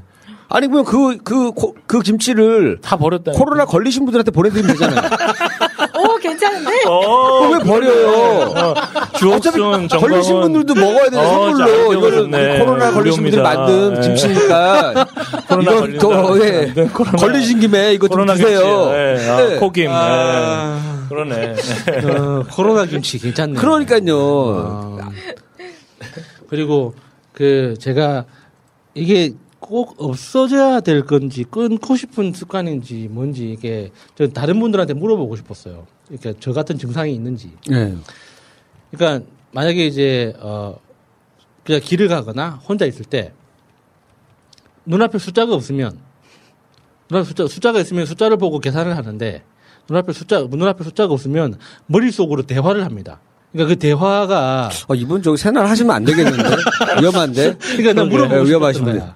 네. 그러니까 군대 전부터 어렸을 때부터 굉장히 어렸을 그래요? 때부터 그러니까 머릿속에서 혹시 외계인 만나신 적 있어요? 외계인 만나신 적 있어요? 주로는 나하고 다른 사람 한 사람 캐릭터가 있고 그 사람하고 나하고 대화를 계속 하는 거예요. 혼자만 물어보는 거예요. 그 사람도 대답을 해요. 대답을 하지. 큰일이네.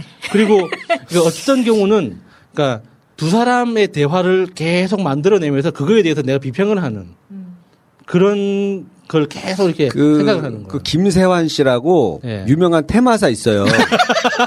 그분 한번 만나봐야 될 것 같아요. 내가 봤을 때는 한번 의식을 한번 하고 나면 다 사라지실 것 같아요. 그렇게 안 해요? 네? 그렇게 안 그걸 왜 해요?